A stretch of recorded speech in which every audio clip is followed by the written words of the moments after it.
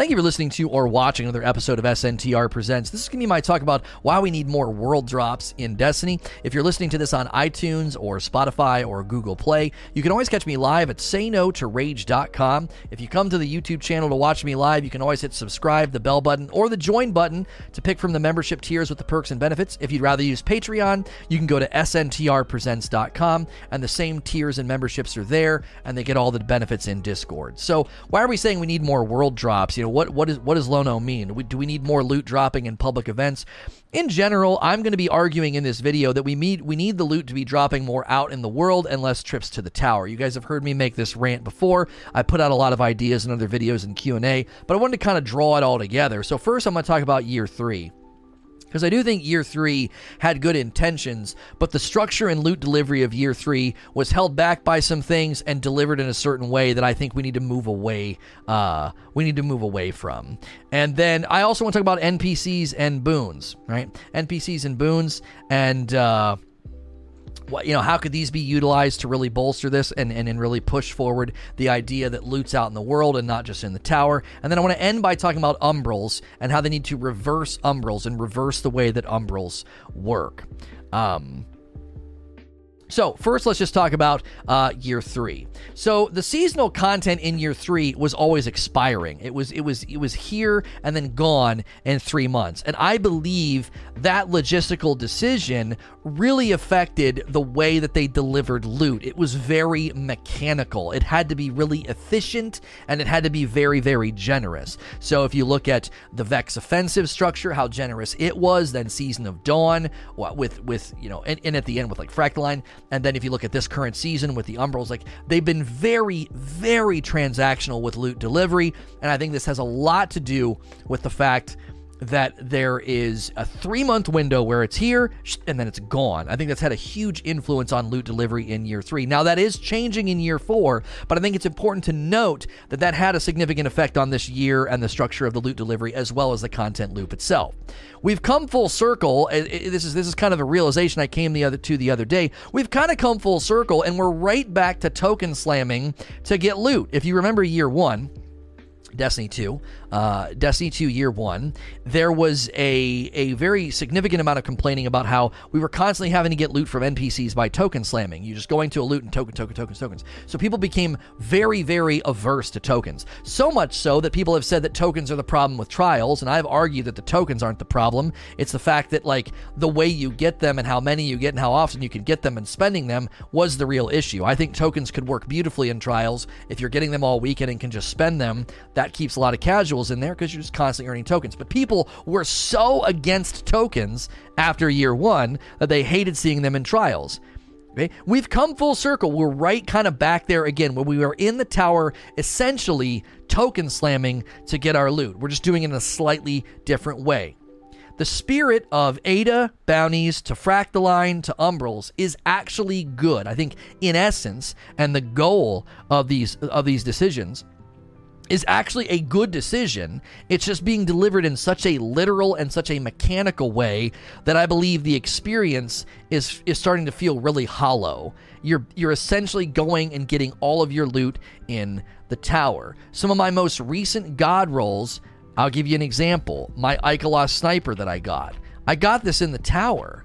So there's no journey, there's no boss defeat, there's no moment where I finally got this.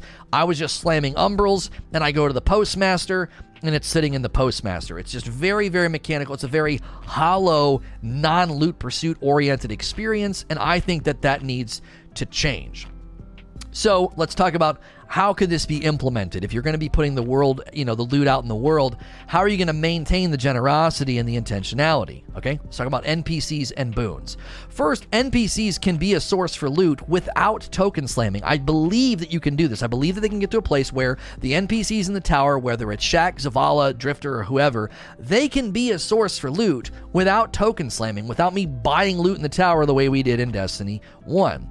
One of the ways I've argued they can do this is with a weapon boon, and these can be updated every season. Obviously, if you didn't get the weapon that you wanted, it would stick around, but they could add 1 or 2 weapon boons a season. I think that's actually fair. I think they need to do more of that. I think especially Shaxx and Zavala need to have more regular loot updates. If it's 1 or 2 weapons a season, I don't think that's that big of a deal. I mean, they were doing seasonal pinnacles for a while, and and I'm asking for, a little bit more than that maybe. What you would do is you would buy the boon with tokens, so tokens would still serve a purpose, but it would be a currency for a boon instead of a gun.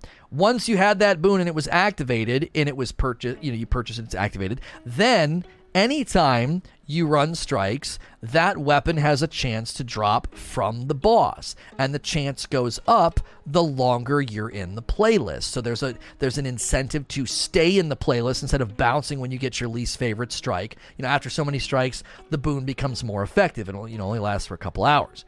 You could tie all this together with a nice bow by having a seasonal rank with the NPC, so I'm leveling up Zavala. If you remember when we were leveling up the obelisks, we got different perks. There were different things that unlocked. All of a sudden, certain things were more effective because I had leveled up the obelisk on a certain planet. So if Zavala hits rank 25, suddenly your boons are more effective. Maybe they're cheaper. Maybe they proc the higher drop rate quicker. So instead of waiting for the maximum drop rate at 5 strikes, it hits at 3 strikes. And so you're giving that person that reason to ritualistically, daily and weekly engage with a certain piece of content, the strike playlist, and there's a loot reward attached to it. What this does is it brings the essence of Fractaline, Umbrals, and Ada bounties, but it puts the loot out in the world. It's not suddenly this, got to go back to the tower and cash in my 7 or 8 Umbrals and hope I get a god roll. It brings back the excitement of a loot drop. You would use the exact same structure for Crucible, which would bring back end-of-game Crucible rewards that you're constantly checking and getting excited about, and ranking up Shaxx would obviously make the boons more effective. Now, someone's saying this requires reinvigoration of the playlist. I believe this in and of itself is an act of reinvigorating those playlists. You don't necessarily need to change Crucible or the maps or strikes or the strike layout. If you do this, it's already going to reinvigorate and give people a reason to go run those strikes. Now, I argued in another place that I would love to see, in my How to Improve Strikes video, a seasonal strike playlist that gets updated. It's a smaller sampling of strikes, and they make changes, and it's more seasonally driven. And, every season they update it, 5 or 6 strikes get rotated in and out to keep it fresh, by the end of the season. So I agree with that. I definitely think they could do something like that. But this in and of itself would be a great system just by itself to keep strikes, meaningful, and to keep Crucible grinding meaningful as well. Lastly, let's talk about reverse Umbrals, because Umbrals are certainly, a factor this season, and kind of thinking about how we really are just buying things from the tower ultimately, like my sniper god roll or my Ikelos SMG god roll that I got. I think we need to reverse the way that Umbrals function. I love the idea of investing in the recaster and having a currency and having a method of picking or shrinking my loot pool. I think all of that in principle is great. It's great. However, I think we should reverse the order. What I would do is I would know, hey, I'm about to go do some bounties and some strikes and some Crucible or whatever. I'm going to go configure the Umbral recaster. I'm going to dump some currency into it. And for the next, 2 or 3 hours, however much currency you spend, right, would determine how long. If you only have about an hour of playtime, you'd put in enough currency for it to be an hour. And for the next hour, I can either get the sniper or the grenade launcher. Like right now, when I focus the Umbral, I can focus it to either be the sniper or the grenade launcher. Great, perfect. I configure that, I go run my content. And then when I see the Umbral drop on the ground, I get excited because the Umbrals look different. They got like the black smoke coming off of them. I run over, I pick it up, and I check the roll. There is something about when an exotic drops right now. You hear the noise, you see the engram, you run over to it, and you check the stat roll on the armor. I think we need to recapture that. That's really the only loot drop in the game right now that is exciting. If I see an umbral drop, I know it's either the sniper or the grenade launcher. You know, if I'm running the strike and I see an engram pop out of the boss, I know it's probably going to be one of the weapons from the weapon boon. And, you know, getting rewards at End of Crucible would be the exact same way. So instead of getting the umbrals and getting a stack and going back to the tower to configure them all, you would configure them ahead of time. I'm okay with them, some of them coming down and already being focused or already being a certain, weapon pool type or something. That's fine too. But I think if you reverse umbrals, so you use the currency to configure and then go play the game, we're achieving the same thing. NPCs and boons and seasonal rank and like seasonal boons that, different weapons each season. Again, one or two, and then the umbrals. The umbrals are a great way to kind of keep that world pool fresh when you're just out running public events and stuff, Flashpoint, whatever, or you're in a strike. It's keeping that pool fresh. You're rotating things in and out. It's a great way to reissue some of those guns maybe from a long, long time ago. Like all of a sudden, the Manananan shows back up or the Lincoln Green. You're like, oh, cool, with updated perks, blah, blah, blah. And then when it drops, it brings back that sense of excitement. We really, really need more world drops. Ultimately, that's what I'm arguing for. I believe these are really, really good ways to use existing systems to put loot out in the world instead of in the tower. As always, we're going to transition to Q&A and VIP call-ins. If you're listening to this on iTunes, Google Play, or Spotify, you can watch me live at sayno-to-rage.com or support me directly on Patreon at sntrpresents.com. As always, please like, share, and subscribe. Thank you for listening to or watching another episode of SNTR Presents. This is going to be the Q&A session that followed my talk about why we need more world drops in Destiny 2. If you're listening to this on Spotify, Google Play, or iTunes, you can always catch me live on YouTube. Just go to sayno-to-rage.com. If you'd rather support directly through Patreon, you can go to sntrpresents.com. Both the Patreon and YouTube have identical tiers of support. On YouTube, you would just click the join button. It's free to click the subscribe and the bell button, so feel free to do that. I am going to be joined today by a co-host. This is a first-time co-hosting.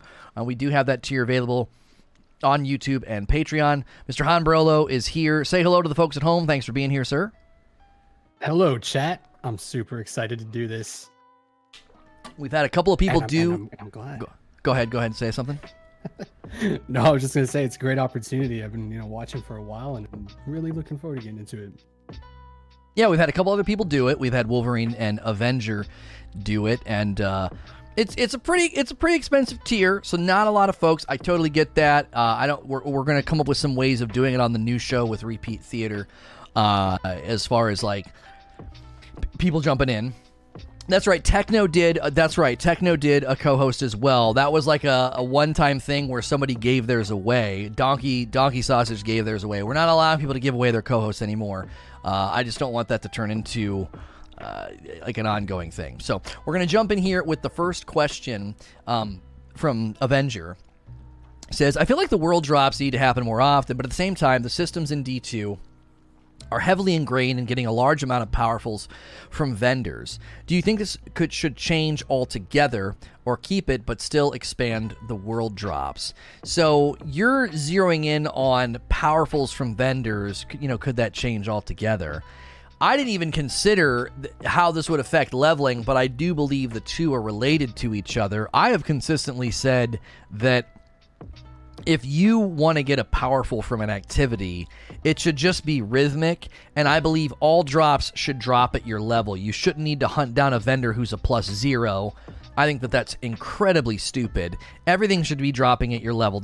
Listen, if you're going to allow a vendor to drop at 0 for token slamming, I think that's a perfectly legitimate reason to say the whole game should just do that. I think that's incredibly stupid. So just make everything drop at your level. And then if I want to get powerfuls from strikes and I don't want to play Crucible or Gambit, I should be able to do that. I disagree with the philosophy that if you want to level, you got to go play all these other pieces of content. I don't think that's the appropriate way to get healthy engagement in the game. So every 3 strikes should be a powerful. Maybe if you're going to let me do it rhythmically, you could up the count a little bit. Maybe every 4 strikes it's powerful, and then the drops in between, they're helping me level. Keep in mind, this would dovetail beautifully with weapon boons and a seasonal rank with an NPC, because I'd have a reason to just stay in the strike playlist. I'm getting drops, I'm leveling, this is great, I'm coming back tomorrow. I mean, there's something about the reason they do like the front heavy nature to the seasons, I think, is because it makes you feel that sense of reward right away from the $10. So you kind of attach that to your purchase, and you're like, that was a good, that was a good purchase. And so I think if that was happening more in other pieces of the content where you felt like a lot of things were happening and dropping, both drops and leveling, yeah, I do think more and more people would sign up for that daily, weekly engagement, as opposed to what folks do now. Is I think they kind of blitz the leveling, run whatever the new content loop is, and then they get burned out and take a break. And if they're more casual, they just do that more spread out. They're like, oh, I'm going to just mainly try to level and run these content loops to try to get these guns. Brolo, what do you think here? How does what I outlined in World Drops, how do you feel this relating to like leveling and powerfuls with how it's currently set up?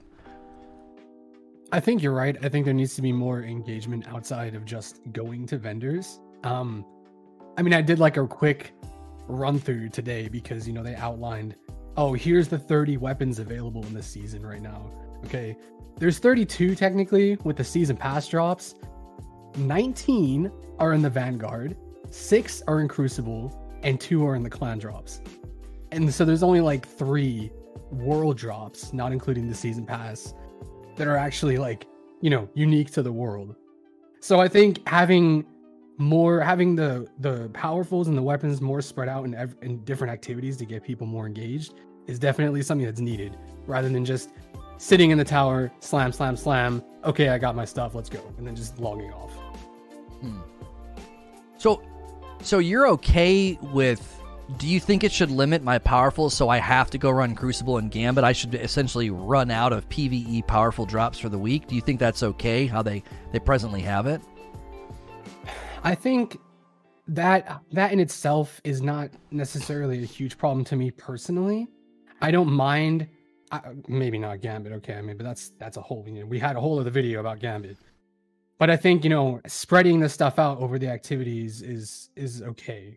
I don't mind having to like do specific things. Mm-hmm. My problem more is like, what do I do? Like, why should I keep doing it after that? Right. Right. And I think that's where seasonal rank, world drops, boons, and things like that can perpetuate a reason to run strikes, a reason to run Crucible. Because you kind of hit max level and you're like, why bother with any of this? I think Bungie's very cognizant of this reality. They bumped all those other ones to +1 pinnacles because they knew people were just like ignoring those playlists once they hit max level. They must have been truly desperate. Either this or I thought it was a mistake at first, because people must really not be playing strikes specifically if they turn the 3 strikes into a pinnacle, but they left the Nightfall as a powerful. Like, that was really confusing to me. I never even realized that. Well, maybe they thought it would be a double dip, but yeah, 3 Nightfalls is a powerful pinnacle for the high score, and then they converted the 3 strikes in pinnacle. Yeah, I never really thought about that. That does seem a little bit backwards, a little bit odd that they set it up in that way. I'm hoping that's a sign that leveling is getting an overhaul, because that doesn't seem like a very robust, holistic approach of an update. That kind of seems patchwork. And to not give it for 3 Nightfalls, but to give it, they converted Gambit into Pinnacle for 3 Gambits, and then they converted Crucible to Pinnacle for 4 Crucibles. That seems to me equal to 3 Nightfalls. So that is odd. Again, maybe they thought that was a double dip, but of all the places to allow somebody to double dip, I think the high score and the 3 Nightfalls is an acceptable quote-unquote double dip. I would even qualify that as a double dip. Yeah, I agree. I think because it's, apart from grinding, prisms or shards or whatever, or, just having that sort of, oh, I did the Grandmaster this week. Once you hit Pinnacle, there's no reason to do Nightfalls, which is a shame, because there's a lot more opportunity for loot and for, more challenging mechanical content potentially with the Grandmasters and Nightfalls. But there's no reason to run it, because you don't get specific, you don't get unique loot, whether that be weapons or cosmetics, and you don't get a pinnacle out of it. So at the end of the day, it's like, okay, you do the 100k and that's it. Why would you bother running something harder? I'm an endgame player, but I'm not like super hardcore endgame. Well, and this could give them a perfect reason to say there's a weapon boon for strikes, and it's like one gun per season. It's unique to Vanguard. You got one that's unique to Crucible, and then you could do a Nightfall weapon boon. It's a different weapon, and you could only get it to drop in Nightfall or Deal, and the likelihood of it dropping goes way up the further up in difficulty you go. So its drop rate's like really kind of low on the lower Nightfalls, but it goes up really high when you go up in difficulty, and you would then have that reason to say Nightfalls have a specific thing that can only drop there. You could do something very similar with armor, high stat roll armor boons that only work in the Nightfall. And that would essentially be PvE's, Trials of Osiris. Like if Trials of Osiris brings adept weapons, I suppose you could say we have our raid, and our raid should have, special best-in-class standout weaponry, like what adept weapons should feel like. But I don't think I think Nightfalls, if they add adept weapons to Trials and raid weapons are truly standout and special, then Grandmasters are in this weird spot of it's an insanely challenging currency grind. Like what? Like there needs to be something in there, or it feels out of place with the loot hierarchy that we're anticipating. Well, something that I thought about today, or like kind of recently this morning, was, with the Nightfalls too, maybe on the higher difficulties, because right now, if you want the older seasonal content, you just go and slam the engrams at the recaster. But maybe they could, give previous seasonal loot as just random drops from enemies in the higher level Nightfalls too, maybe with updated perks. So like Scarlet Keep can give some of the moon weapons, including Premonition. I know that's specific to the dungeon, but it can make it more interesting if it's like on a Master or Grandmaster Nightfall. Like Inverted Spire can give Undying weapons. Just to like add just a little bit more reason for people who maybe didn't get that seasonal stuff to play the higher level content. Yeah, that'd be another way to recycle some of the stuff back in. And I mean, I said we need to reverse Umbrals anyway. I mean, Umbrals is just another version of Token Slam. Like, we're in the tower getting our rewards, and spending currency in the tower to get a reward to spit out is Destiny 2 vanilla. I mean, it's what we were doing. It was token slamming for everything, and that's what the Umbrals sort of feel like. So that'd be another great way, I think, to repurpose some of that stuff. Going to go to the next question here. Doge. The Vex Invasion was one of my favorite parts of Undying. It added to the atmosphere of Undying, and it had its loot pool shared with Vex Offensive, giving it a reason to do the event. Should Bungie dedicate bandwidth on world events such as Vex Invasions? I tend to agree with you. I think Vex Invasions are more interesting than Contact public event or the Tower public event. I am very much against, and I know there's people that disagree with me on this, like, oh, Contact public event's fine.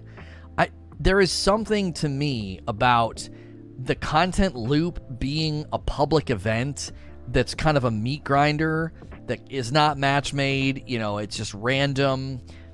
I do not like that. But when the Vex Invasions were happening, that I thought was cool. Now, it obviously got repetitive and people were really confused on how to summon the final boss, but I liked how it happened. It was like you say, it added to the atmosphere. If you did it properly, you could summon that big boss. It was pretty difficult. Now, I remember seeing people complain about the fact that they couldn't beat it in time. It was actually really hard if there was just like one or two of you. The final boss was pretty tanky. And again, it came down to not enough people in the public space to do it. This is always going to be a lingering challenge when you do something dope in the public space, is if you get home, it's Thursday, and you boot up Destiny, 9 o'clock, you want to play for an hour or two before bed, and for whatever reason, your region just doesn't have a lot of people in that particular spot at that particular time, you kind of feel screwed. You're like, well, man, nobody is here. This is, again, why I think world events and public events as the main content loop is just a giant gamble. You're gambling with people's experience. Now, every time I bring this up, people are like, I never had any trouble. It's always been fine for me. And I mean, I guess that's fine, but I kind of feel like that's like somebody saying, well, the traffic's never a problem for me, and they go downtown at, 2 in the afternoon. Well, try going downtown at rush hour in the morning or rush hour in the evening. well, I never have a problem getting downtown. What are you talking about? It's like, well, yeah, I mean, you've had an easy way with the Contact public event, or you've had an easy way with these events because you always get kind of that lucky everybody's around event. And then if you're the unlucky person that is there when nobody's there, it can be really frustrating. And Avengers saying it can't be core content is super difficult because it'll end up like Seraph Towers. Right, and so then how interesting can it be? Vex Invasion was kind of close to the line of, man, this is kind of tough if there's nobody around. But I know people want the world to feel alive, and that's definitely what Invasions brought. The theme of the season, people are like, oh, there's these things popping out of the sky, let's kill them and stuff. It definitely brought that feel, and I enjoyed it, but then I also wanted to be sympathetic to the people that did not enjoy it and did not have a good run with it. What do you think on this subject, Brolo? Because we've had Escalation Protocol, Vex Invasions, the Tower event, and now Contact. They've had a variety of attempts to make the public space feel alive and have this stuff happening. How do you think it's gone over, and are there ways they could improve on the experience? Okay, I think I really agree with Doge that they should focus more bandwidth on world events because, okay, I get yeah, you're right.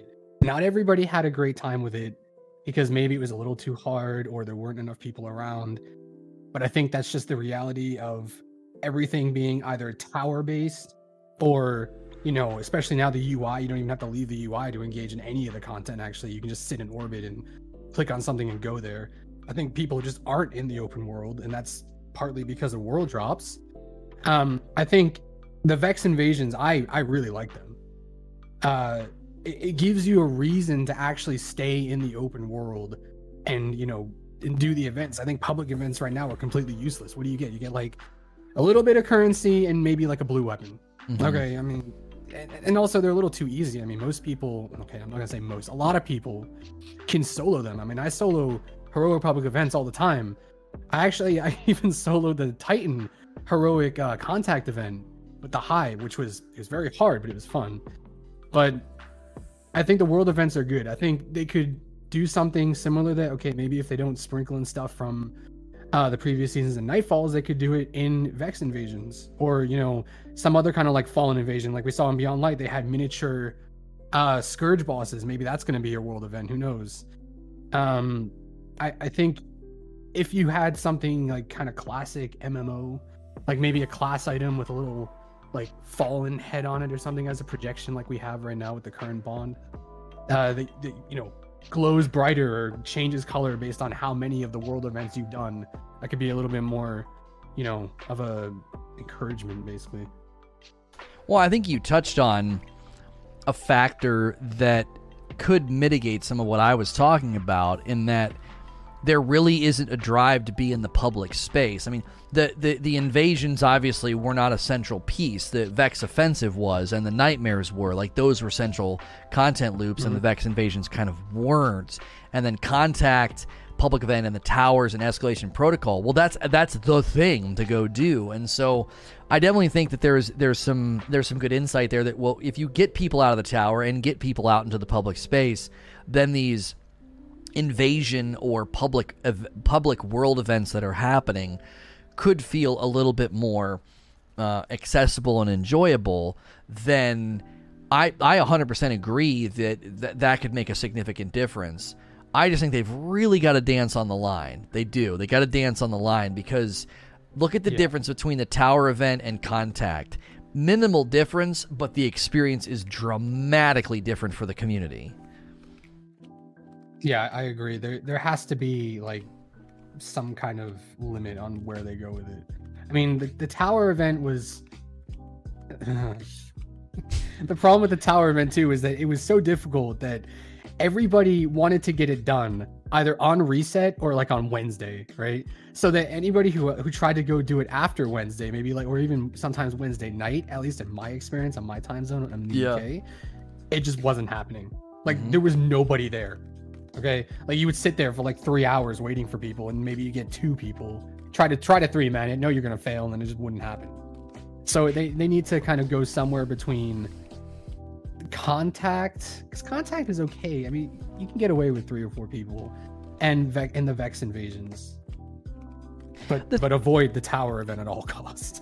Well, this is a bit of a side tangent, but the thing that kills me about how much people defend the Contact public event, because I think we're letting Bungie get away with not highway robbery, but it's like they were letting them get away with a crappy event. I think that's my opinion, but I think most of the defense people like just use guillotine. I wonder if guillotine didn't exist, would people still think Contact was a good event? Oh, you can do it with 2 or 3 people. Like, I don't know, you take Oppressive Darkness and Guillotine away, and I think the event takes on a whole different shape and experience where Unstoppable and Anti-Barrier and all these champions are going to cause more of a headache. Not that it will become impossible, but I think it would be more frustrating.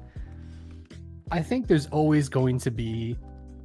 No, I get what you're saying, because, yeah, Falling Guillotine just makes everything incredibly easy. I mean, when I did the Titan one solo, I was using Anarchy. But again, Anarchy is like another kind of broken gun. So, yeah, I mainly enjoy it because it is a meat grinder, but I also don't really play a whole lot of games right now that have that.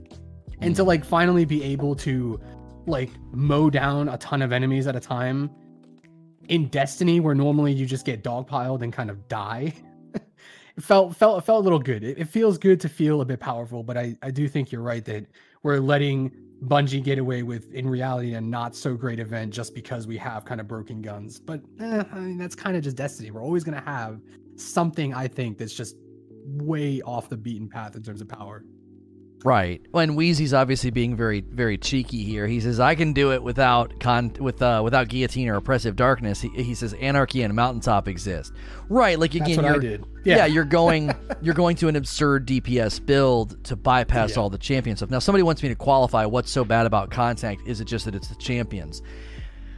I've tried to explain this before. I think there's a significant difference between Menagerie, Vex Offensive, and Sundial. I think those are linear content loops where you go from point A to B to C to D, and there's a conclusion. And that loop, I think, is more enjoyable because there is more variety and more movement. The reason I think Tower Event and Contact Event suck is because they're static. You are in a 50-yard circle, and you're killing, banking, banking. As Brolo said, I don't know if he's quoting me or not, but I've always said it's a meat grinder. It's just the same thing over and over and over again. And you're constantly getting barraged and shot. There's enemies everywhere. And so I've made this comparison before. So the reason that Call of Duty campaigns started to get boring is because the volume knob is always all the way up to 11. You're constantly getting shot. You're constantly in a firefight. Once something at that intensity level for so long, it ceases to be intense. And I contrasted that with my experience in the Rainbow Six terrorist prevention mission or whatever it was. It was like PvE where like you had to go in quietly and then plant the bomb, and then it would like have this crescendo of all these NPCs trying to attack you. So there was dynamics to the combat. There was highs and lows, intense moments, quiet moments, scary moments, tense, sneaky moments, and then a crazy firefight.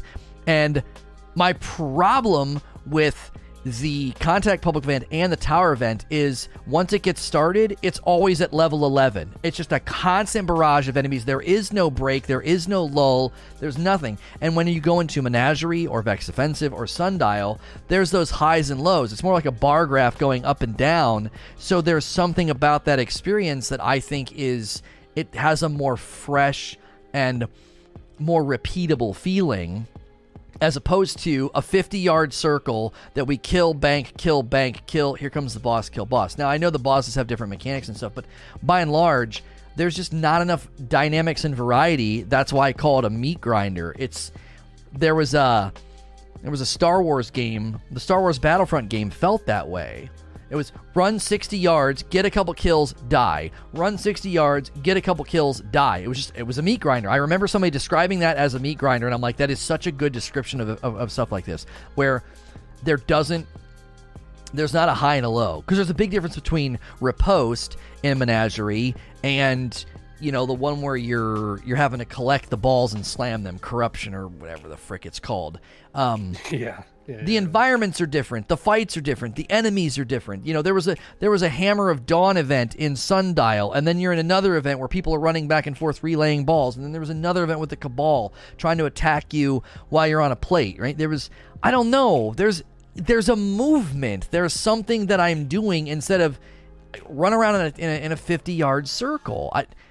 If I'm overstating it, obviously I think the inclusion of champions is also kind of problematic, because when you get matched with people, Sundial could be frustrating for that reason. If you guys remember, you know, like you get in a match-made group and nobody's using champion mods, and that unstoppable guy comes out and it's really irritating. You're like, I'm running anti-barrier. Could somebody please freaking run unstoppable? And now it's like, oh, just bypass it with the guillotine. And I'm like, well, that's not an answer to the problem. You know, what do you think?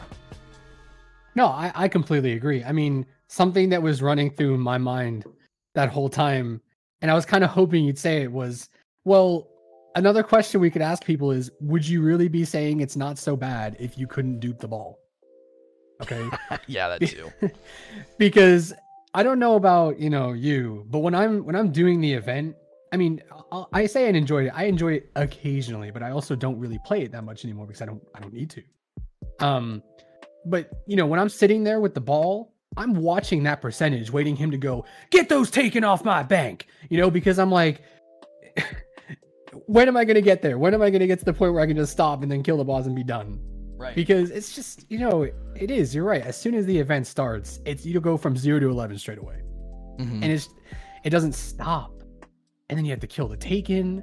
And then honestly, okay, the bosses have different mechanics, but the one boss where you have to kill the stupid Taken captains or whatever, no, get that out of here. Yeah. I don't want that. It's an attempt to make it more engaging, but it's really just more annoying. And the loot it's not unique. It's just normal public event loot.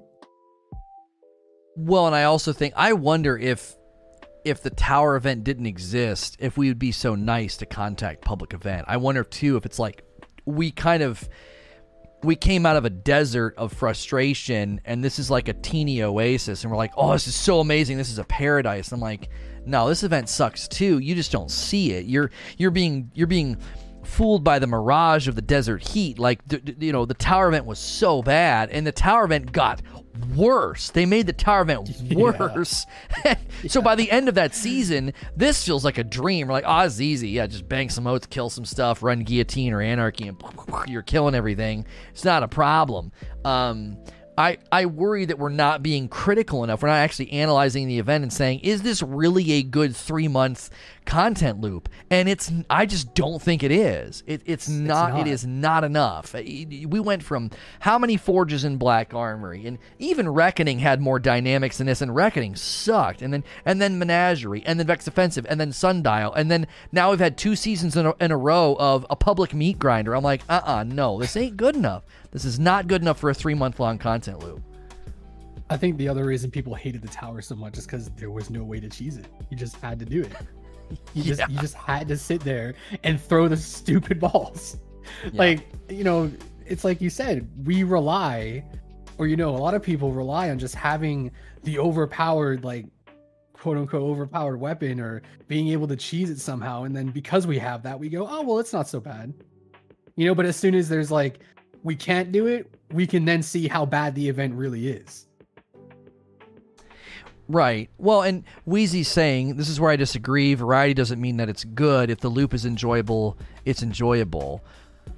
Right, but I try to put meat on the bones. I try to say, why did I like Menagerie and Sundial more? Now, you may disagree with me. I'm simply trying to argue my position and try to make the most sense of my position, instead of being like, I like Menagerie more. Why? I don't know, I just did. I'm trying to put meat on it and say, no, this is why I think Menagerie and Sundial were superior and more enjoyable. This is why I think that content gets more capital and has more room for being updated later in the season, since we're hoping that they do that. A hard mode, an update to the loot pool, something like that. I think that content works better for that.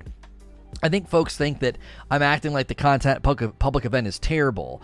I'm not saying it's terrible. I'm saying I don't think it's very good for a season-long loop. I think if you zoom out and you think, if you're going to say this is good, and Bungie greenlights this as one of the common 3-month content loops, I think you're going to regret not being more critical of Contact, because again, we were coming off such a bad event. We're being maybe too charitable.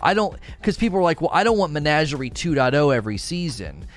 Okay, do you want Contact Public Event 2.0 every season? Because this is actually more hollow and more basic and narrow than Sundial or Menagerie. Sundial and Menagerie were far more involved than what we're doing right now. You're literally killing ads and banking moats. That's all you're doing. It's a glorified public event.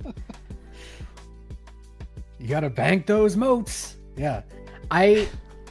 Menagerie was I think Menagerie was also slightly spoiled by the fact that if you wanted the collections badge, you had to run it until you got that ship or you got that sword or whatever. And I think like part of the reason it gets spoiled for some people is the fact that, you know, like personally, I went through and I just sat there and did every single triumph in there and got every single item. And that burned me out of it so much to the point where I was like, I'm not ever looking at this again. I don't want to touch it. I hate it. But I would still say it's better than the Contact event. Because there is that variety. And okay, there's like player frustration with people not knowing every time, but you know, there's at least a bit of a mix up. At least there's like, you know, you don't know the exact order every time. And once you get into the rhythm of it, it is really enjoyable. Yeah. Well, I that was a side tangent. I knew I would stir some people up because people do like the public event. I think people are making good points that it's just fun, it's quick, it's action, it's in the public space. I think you're making good points. I really want to see more depth and more breadth for a seasonal content loop. That's what I'm really driving at. I'm not necessarily saying it's awful and terrible and bad.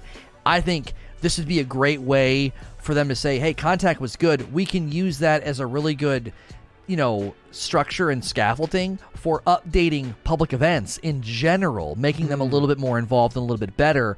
But I don't think this is a good scaffolding and copy pasta to use for a season-long grind. I think we need a little bit more. I think we need Sundial with a difficulty spectrum, and I think that's perfect. Like Sundial, by the time Inatam showed up, the final boss, and there was the sections to his fight. Okay, I believe that setup with a difficulty spectrum and a loot hierarchy is the way to go. I think you get more longevity out of that than like a 3-month long, you know, public event.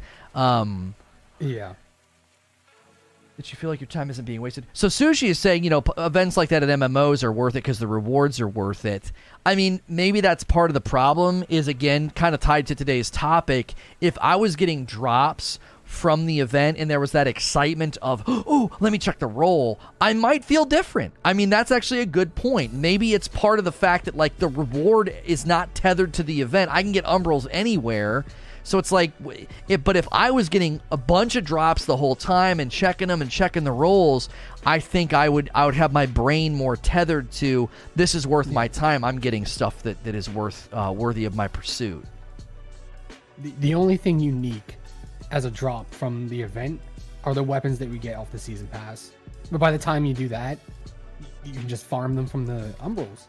I mean, that's what I said. There's like, it's just at the end of the day, it's just standard public event reward pool, which is just some blues and a little bit of currency, and maybe I think it's like 5 of the, you know, whatever the recaster currency is right now. I just think the power of loot is never. I just think it can't be understated. Like if they would have had the Imago loot dropping from the Undying Mind, we would be constantly referring to that as the perfect way to capstone this type of content, and our brain would have that dopamine hit, that tethered, like, oh, that was worth my time. This is just like, what'd you get from the event? I don't know, a bunch of crap, a blue and an Umbral to take to the tower. Well, that Umbral's getting added to a pile of Umbrals. You don't have any attachment to it. So I think we're hitting it. One of the main things that today was really about is put loot in the world, have loot dropping from what we're doing, and maybe these types of events would start to feel better, as opposed to how it feels now. I mean, Teddy's saying it should just drop the loot, not the Umbrals. That's another thing. If you reverse the Umbrals, That's a great way to use the Umbral Recaster. What if I would go and configure the Umbral, the Recaster, and then I was configuring it for the seasonal content. So now that it's configured, I go and run Contact, and it's dropping those items in Contact. Again, you're reversing the Umbral, so I'm not doing stuff in the tower. I think that'd be a great way to make the event and the Umbrals, come together in a happy marriage, so that I feel a sense of like, yeah, dude, I'm gonna try and get a god roll. Like, look at how quickly I got the SMG and the sniper. Put that out in the world as a drop, and it would have taken a little bit longer, and it would have been probably more exciting. Yeah, I mean, they're clearly open to adding more boons. I mean, they added like a weird token to get the armor roll specific drops. So, adding something where you can just decrypt while you're doing it, it'd be much better than, for example, like me, where I have 2 characters where both the postmaster and my inventory are constantly full of engrams, and I always have to keep going back to the tower, decrypting, go back to the event or go back to whatever I'm doing, run it for like another however long, and then go back to yeah. I'm getting like, I was all for like being able to pick the loot, but now they've gone a little too far with it. Yeah. Teddy says, "Frick, your sniper." I have it up on stream if you want to come take a look at it, Teddy. If you might be audio only in Discord, but I have it on stream if you want to see it. Since you can't get one, you can look at mine. I'm gonna go to the next question. Because that was good. That was a good sidebar about the Contact public event. Raris says, "I think Bungie could do an amazing thing by re-adding some systems from D1, which now they can do. In my opinion, the proper strike-specific loot like Shield Brothers, Titan Arms, and the reward screen back to playlist. Also, enough with engrams." Yeah, the spirit of your feedback is right in line with a lot of what I was saying. I don't necessarily know if I want to go back down the road of I got to get Warden of Nothing to get the Warden's Law. I think a better way of treating the playlist is that the rewards can drop from any boss, and I'm incentivized to stay in the playlist because I get a drop percentage buff the longer I'm in there or something. I would be concerned if you start adding strike-specific loot, then you only want that one strike. But then if I can just go pick it on the director, why you're not reinvigorating the strike playlist? You're slicing off and hemorrhage. It's going to hemorrhage players. Nobody's going to go into the strike-specific playlist because I can just go to the director and just pick the strike and grind it till I get the roll that I want. Now, the way they did it in D1 with Skeleton Keys, I don't think we want to necessarily go back down that road either, because that just separates the grind and makes it really, really mechanical. I'm only running strikes for Skeleton Keys. That's literally it. That's part of the problem right now, is that you only run, Nightfalls or certain content just for currency. You're not running the content for loot, you're running it for a currency. You're separating the reward from the activity in a way that I don't think is good. And then it's purely mechanical. Run the strike, pop the chest. Run the strike, pop the chest. Like, oh, I have this currency. So, yes, I'm not token slamming, but I'm still grinding for a currency and just opening a chest. Grinding for a currency, opening a chest. Like, Skeleton Key is good, but it's not great. There is something to me that is more addicting about drops. It drops, you check the roll, you see it drop, you get excited, you run over to it, and I worry that if we go back to Skeleton Keys, yeah, you're moving where the loot comes from, but the mechanism of getting it isn't that much different. Oh, I'm going to spend 2 hours getting Skeleton Keys and then an hour running the strike and just popping the chest. That again is very transactional. You're disconnecting the loot from the activity. I just want to run the activity and loot's dropping and I'm checking it. I think that is a healthier way to do loot pursuit. What do you think? Yeah, I think I don't know. I have a lot of mixed thoughts on all that because I like I mentioned in the Discord, I didn't play D1. Oh, I know, I'm one of those players. Okay. But I did read into like the Skeleton Keys and things, and I think the Skeleton Keys could work, but not as a substitute for other loot. I think if you had like not necessarily reskin loot, but just a little bit more variety of loot in the strikes, and then have a Skeleton Key maybe from world drops, like with world events, or again, like I think it was previously a guaranteed drop from like a weekly nightfall. It could work, but I think really, and they did touch on in the TWAB that they're going to be working on strike specific loot in Beyond Light, and I think that for me is good. I think my main issue, and probably the only issue I have with having a rolling reward where you just keep doing it until it drops, is that okay, well, if you have a strike specific weapon, it has to be kind of like what is it going to be? Because you can't get a strike specific gun dropping at like some random boss, because it doesn't really tie in very well or look kind of great. And then once you do that, you're like, okay, well, I guess I'm done for the week with that, unless you have like a farming thing.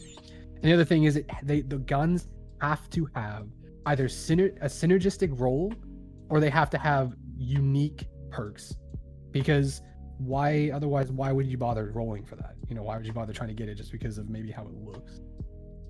Yeah, well, and somebody in chat commenting on the D1 systems, Creatures saying in the Discord chat, not in the YouTube chat. For those of you that were like, why is he laughing? My wife is messing with me. She's dropping off lunch. Why didn't the D1 systems never garner the criticism that the D2 systems do? Were they that much better? No, the Skeleton Key system got a lot of criticism. They got a lot of criticism.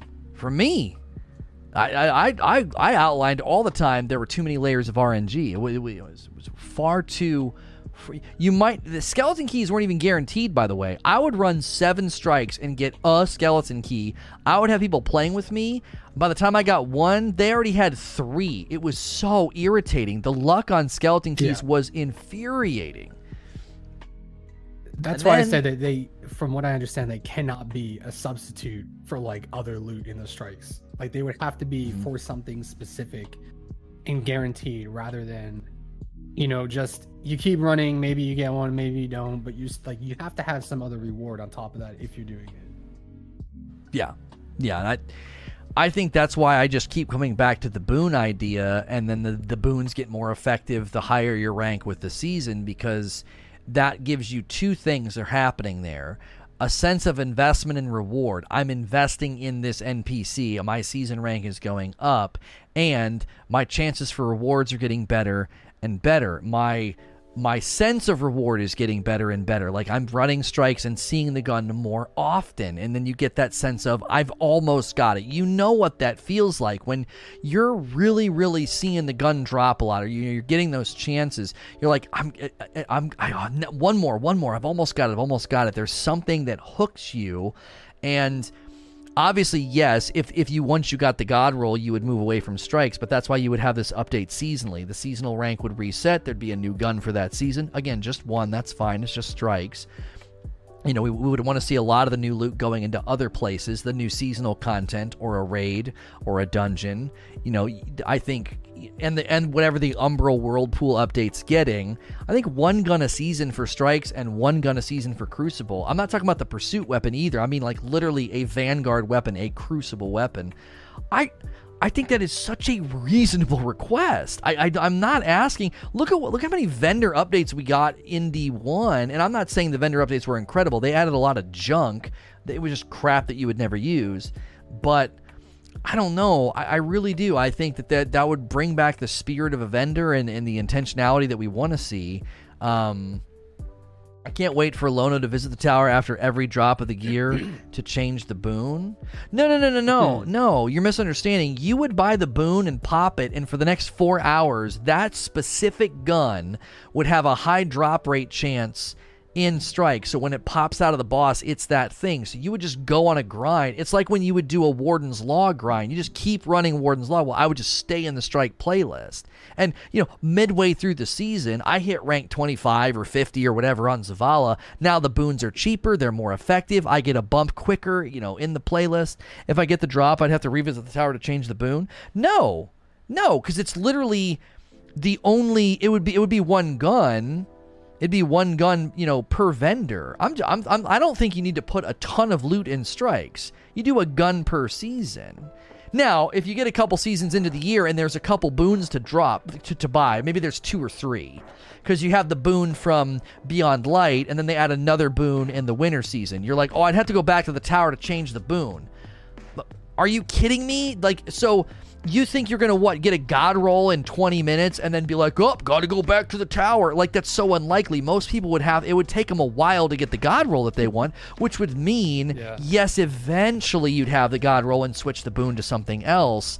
And I think that's totally fine. If after a week or two you get the shotgun that you want and now you want to set your sights on the hand cannon from last season and you buy the boon and then you go and grind strikes, look at how long it takes to get the roll you want, Darksider. I mean, you got to be reasonable here. The odds of getting the god roll that fast that then you're inconvenienced going back to the tower, that wouldn't even be an inconvenience. They'd be like, oh man, luck of the draw. I got to go back to the tower. I got a god roll right off the rip. Most people would not have that experience, though. The math, it just stands in your way of that happening.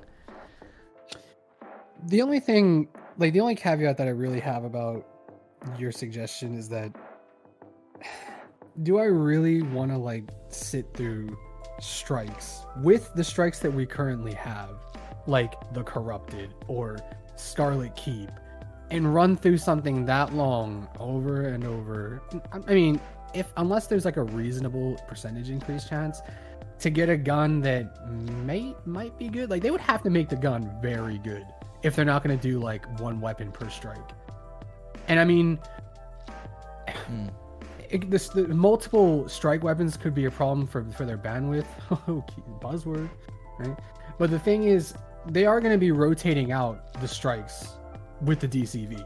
So it could or could not be a problem. I don't know. I just feel like having a chance to get, forget the skeleton key thing. I think having a chance to get a unique weapon per, for every strike that you're doing, if there's only 5 of them, just feels more rewarding than sitting and running through potentially really long strikes just to get a chance at one gun and then saying, oh, it's not the roll I want, let's go back.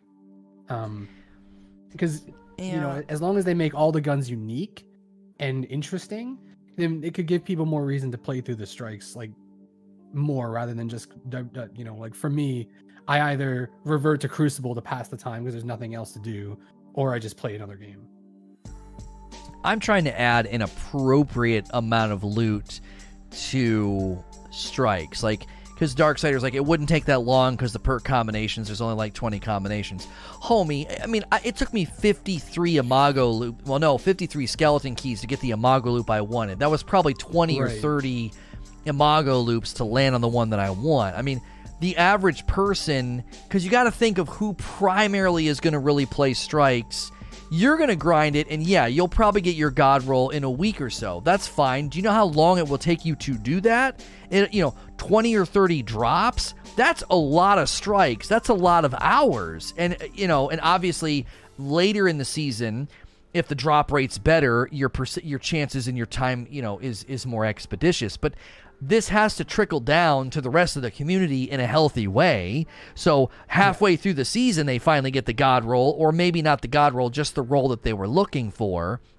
Strikes and this grind that I'm trying to create, I don't have you in mind, by the way. With love in my heart, I kind of don't care about you if you're a hardcore player. I'm not trying to build strike grind for you. Strike grind it'd be great, again, one weapon a season to try to get that god roll. If you're a hardcore player, I want something way better for you. I want difficulty spectrum in the raid. I want loot hierarchy in the raid. I want good loot in Grandmaster Nightfalls. I want Grandmaster Nightfalls to be retooled to not be such a blunt instrument. Strikes really aren't the focus for you. Also, I don't want the seasonal content loop and the seasonal loot pool. I don't want it to be robbed of a bunch of stuff to feed strikes. I think a gun per season is enough for a ton of people that are on the more casual side of things to be like, oh, strikes matter now. That's a great playlist grind for them, and also for you. You play max 2 to 2.5 hours a day. Okay, but 2.5 hours. Let's just round it down to 2. 2 hours a day. Let's say you take 1 day off a week. That's 12 hours a week.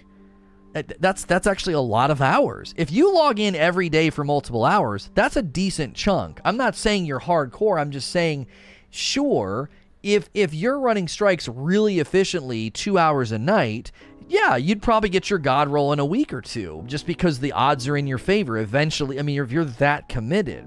But again, that's not the primary grind I'm trying to create for you. I would rather there be a really good seasonal content loop and a dungeon or a raid or make Grandmasters again more rewarding and more interesting. That I think I have more in mind for people that you say you only play for 2 to 2.5 hours, but your friends were running a Liar's Handshake build for lulz in Grandmaster Nightfall. Your hours are not really the question here. It's the level of play that you typically are attracted to. You would be hardcore in your landing, not necessarily in your time commitment. Like if you're going into Grandmaster and goofing off with different builds for lulz, don't act like you're not a hardcore player. That's absurd. You're in an upper echelon of play if you're doing that. And so a strike grind is not, I think that's part of the problem, is sometimes we forget that there's tiers of content. We don't need strikes to be like a hardcore grind. That's not what they're there for. I just want to put something in there and do it in a way where we bring back that feeling of there's loot dropping out in the world in strikes, there's loot dropping at the end of a Crucible match. That's what I'm trying to recapture. I feel we've lost that, and I think strikes and Crucible are a great place to start. I would apply this same principle to the seasonal content and the raid. I want stuff dropping out there well, obviously they drop in the raid, but I don't want raid drops coming from a chest anymore. I want it to pop out of the boss, you know? Yeah. I mean, the only reason I want multiple weapons is because I was thinking back to, again, there are 19 guns in the Vanguard drop pool. I mean, do we really need to have 19 weapons in the Vanguard? Just take 10 of them out and just make 5 for the strikes. But I mean, because we don't know how often they're going to be rotating out DCV content, because we know next season we're getting back Fallen Saber and Will of Crota. Not next season, sorry, next year. I think Fallen Saber is season 13. What are we on right now? We're on season 11, 12? I don't know if they've even outlined when they land, just that they will land in year 4. No, they said that they told us when Fallen and Will of Crota are landing. Oh, they did. I didn't realize that. I didn't see that.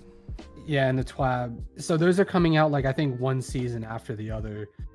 And my question is, okay, well, what are they going to do with I read up there was the Baron's Ambition and the Grasp of Malak, if they're not going to be, what are they going to do with those? And if they are going to be rotating out strikes seasonally, then okay, yeah, I can see one weapon for the season being a good solution to this. If it's going to be yearly, though, I'd prefer to have more. Right. Oh, no, definitely. If it's annual, they need to do way more if it's annual. If it's not, if it's seasonal, and this is, I think, is why I keep it pretty low. To try to tell me you can't add one Crucible gun and one Vanguard gun a season, man, oh man. I know people are like, well, they said thus and so about bandwidth this season. I think year 3 got its legs chopped off. I think they took a lot of bandwidth away from year 3. I really do. And so if it and just to give you a visual, if I inspect the engram here for Vanguard, this is not even all the weapons that are in here. 2, 4, 6, 8. They only show you 10, right? And you said there's how many in the Vanguard loot pool? Well, I had to if you actually back out and then revisit him, it's kind of random, but it shows you the different drops. There's really? 19. Okay. 19. There's 19 19 drops. And those are the 19 unique drops. There's 6 in Crucible and 2 in the Clan. So there's 27 out of the 30 world drops are in the tower. Yeah, and I just that seems really counterintuitive to say it's a world drop but it's in the tower. It's why is he dropping Night Watch and Gnawing Hunger? It doesn't make any sense. Yeah, it is. It's odd. If they want to continue to have engrams and tokens or whatever, that's fine. But I think tokens could be, again, funneled toward a boon, and the boon funnels you towards the game. That's the point I've been trying to make is get me out of the tower. I buy this thing and I'm like, sweet. Now I'm off to the races. I'm going to go play Crucible. I'm going to go run strikes. Get me out in the world, instead of the boomerang to the tower to pop umbrals or token slam. We've got to go back to that excitement on the drops. and this is kind of a little out there, but I know that they said they're, oh, we're gonna not do as much like Eververse focus for some stuff. You know, it'd be cool to make use of the token turn in, not necessarily for drops, but maybe just like, you know, some ornaments or something. Like, use the level that we have, because it's like every season, you know, you have like 9,000 tokens. Let me level up the Vanguard and get like a, I don't know, a cosmetic for a gun or something that costs like 3,000 reputation points or whatever, you know, like just do something with it. Because right now it's like you have level, but the level is still there, but it doesn't do anything.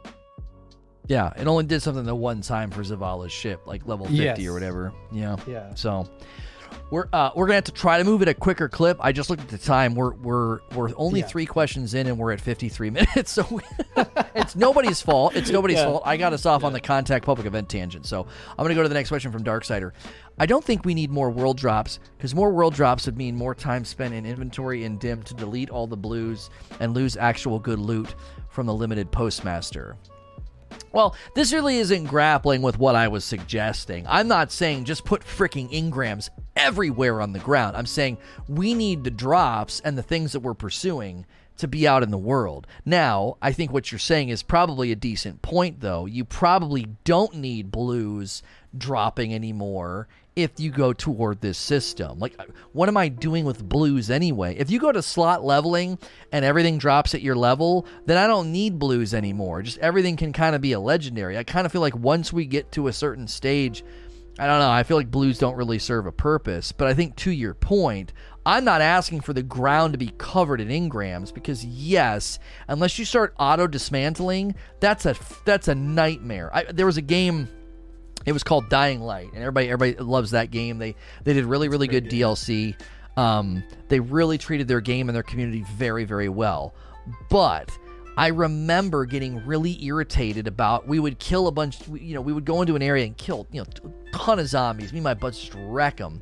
And then I went around and had to basically tie my shoes for, however many bodies there were. Go up, like, pick something up. Go up, pick something up. Go up, pick something up. It's like, so now after this really intense fight, I'm going around and doing what amounts to tying my shoes for 5 minutes. Like, I got to go through the piles of bodies and pick up all the little meat packs and all the little things. So you have to create some level of automation here. If you're going to increase drops and there's blues and purples everywhere, you got to let us have blues auto dismantle. You got to have purples actually be more meaningful. Some of those things, I think, in practice, like when I'm playing Horizon Zero Dawn, I love going and being like, give me those sticks and give me those berries. Like, I love grabbing all the things. But the difference is I only kill a couple of enemies and do that. I think there's a threshold where it becomes tedious and it becomes immersion breaking, like it did for me in Dying Light. If it's in a happy medium, it's triggering that sense of reward. Ooh, pick it up. Ooh, pick it up. But if it's like, I got to pick up 10 of these and delete 7 of them, then it becomes too tedious and cumbersome, and now the immersion's broken and the reward doesn't feel like a reward. It feels like a homework assignment, So what do you think about what he's saying about, we don't want to have too many things on the ground. It becomes a nightmare of like inventory management. I have one specific bullet point that says no more blues, hard no. We just don't need them. I think nobody uses them at all. They're just fodder and they're inventory, clutter, like you said. And I think we need to have either a boon or some other kind of thing to auto decrypt legendaries or, drops, or just get rid of legendary engram drops and just have them, automatically break down and open up. I think the other thing too that they could do to kind of make the loot pool a little more refined is maybe not this specific weapon. This is just an example. This would be something for your future weapon they introduce, but you could do things like make weapons, and maybe even weapons with like certain weapons with certain perks or roles, planet specific or enemy type specific. Like you could have the Battle Scar, which is a year 1 pulse rifle in the EDZ, drop from Fallen, which could roll with like Killing Wind or Osmosis or something, so that in the open world are more unique, and you have a reason to be using the open world, right, and going to specific planets and killing specific enemies. And it makes just like when you're out there just popping off that You know, that Fallen that's over there, you just see how you pop out your scout and just shoot him in the face. Like, maybe you get a weapon from that and it's something cool, or it's something that's unique to the planet. Yeah. Not necessarily saying we need to add more weapons. You know, I think we should like make the loot pool a bit smaller, but make it more specific and, you know, stick stuff in specific places that it makes it more interesting to be there. Like, you're not going to get the same 20 blues in every activity. Yeah. Yeah. One people are saying, well, if you get rid of blues, there's no more hierarchy. I'm like, well, if purple becomes kind of the low rung, then you have purple adept, you know, because you got trials, and then I guess we could consider raid loot and dungeons would be where you could potentially put like your PvE purple adept, and then you have exotics. So you have purple adept, exotics. Because right now you have blue, purple, exotic. It would still be the same structure. It's just blues are kind of meaningless. Yeah, I mean, my argument to that is there even really a hierarchy with color anyway? I mean, no. When I look at guns, I'm not going, oh, that's a purple. I'm going, no, what's my hierarchy? I don't know, what level is it? Like, well, and blue is just blue is just fodder. No one's like, "Ooh, is that a good blue?" It's like, "Nah, it's trash. Get it out of here." Or it's infusion fodder when you're leveling. I'm not going, "Oh, I need to get this blue, then get this purple, and then go up from there." I'm like, "No, just delete all the blues. Pretend that I never even got them." Mm-hmm. And then what's the highest level? I mean, I don't really understand like the argument for the hierarchy, because I'm like, at the end of the day, people only really care about the power level of the weapon. Not necessarily how rare it is. I mean, the color is more for just how likely you are to get it. Yeah, PvP players get excited over high stat distribution blues. That's the only time. Yeah, I mean, we obviously would concede that's pretty anomalous. So, all right, we got to move on. Necro says, building off Raurus' question, we could expand upon strike-specific loot. Why not have intrinsic perks and god roll stat pulls? In D1, they felt cosmetic. They just felt cosmetic, so this time, let's make them useful. I was going to touch on this. This is well timed because, you know, when Brolo was saying, you know, put specific loot in specific locations, I do think you got to be careful because you can get really narrow. Like, oh, this gun only drops on the EDZ and this gun only drops over here. You know, number one would be, why am I caring about it? Why am I chasing it? Like, how good are you going to make random world drops? Like, are they going to be get the job done, or they're going to be really, as you're saying here, Necro, are they going to be god roll, you know, stat pulls? And then intrinsic perks. I think intrinsic perks have their place. I think intrinsic perks have their place in trials and raids. Outside of that, I think you can get way too narrow here where, oh man, this gun's got an intrinsic perk and it's really helpful. Where? Against the Fallen. Like, that gets too narrow, I think. I think the idea is good, but I think it ends up starting to feel like we don't necessarily, at the time, it doesn't feel like we have the loot depth to support that, and we don't have a loadout system. So I could picture a game where I have a loadout for Fallen Strikes, I have a loadout for Nightfalls, I have a loadout for raids, and I push the button and it switches all my stuff, my guns that have intrinsic perks for these enemies or this activity. Presently, I think that becomes too cumbersome, because right now you have when I go into a raid, it's a headache to go switch all my mods around. And then I got to worry about affinity as well. That's already, I think, a bit of a headache because there's no loadout system. So when I look at strikes or when I look at destinations having specific drops or intrinsic perks, I recoil. I'm like, I don't think that's going to work. I think that's too complex. I think that gets too narrow.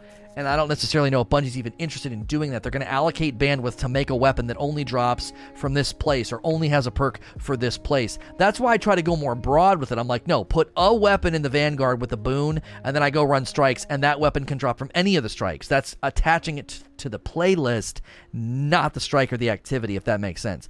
I love the idea of being like, this gun's really good in strikes, or, you know, this gun's really good here, it's got an intrinsic. I really do like that. You know, Oracle Disruptor in VOG was pretty dope, but I worry that it gets super narrow and sliced up, and I don't think they're going to make a game like that. Without a loadout system, that becomes a giant cumbersome headache. It already is pretty cumbersome and a headache to swap mods for different activities. That's kind of already a thing. So what do you think about this question?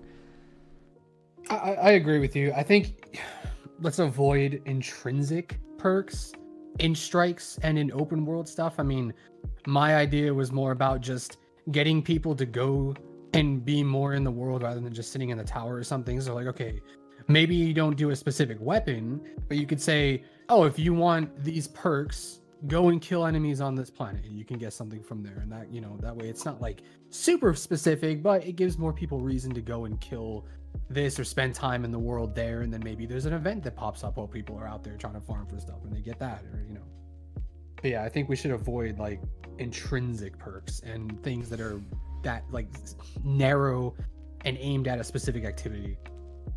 Yeah, exactly. All right, gonna go to the next question.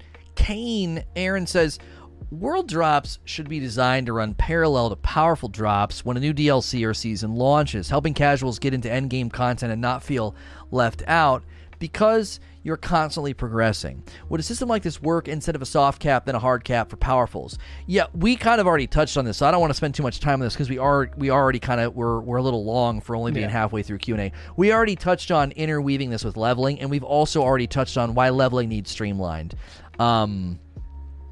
So I would say if you've already listened to the earlier part of this Q&A, you kind of already have your answer and what I think about leveling, how it should be automatic and powerfuls could be more rhythmic. I would also like to see the game change once you're at max level. Maybe those boons don't they're not even purchasable maybe till you're max level. Now, keep in mind, if leveling is more automatic and more rhythmic and just kind of happening, oh wow, it just refreshed on its own. I didn't know. If you're sitting here inspecting this engram, the little list of weapons just all on its own changed. That's kind of cool. I didn't know it did that. That's what started that rumor about the timer and like that's what could drop out of that engram. That's been debunked.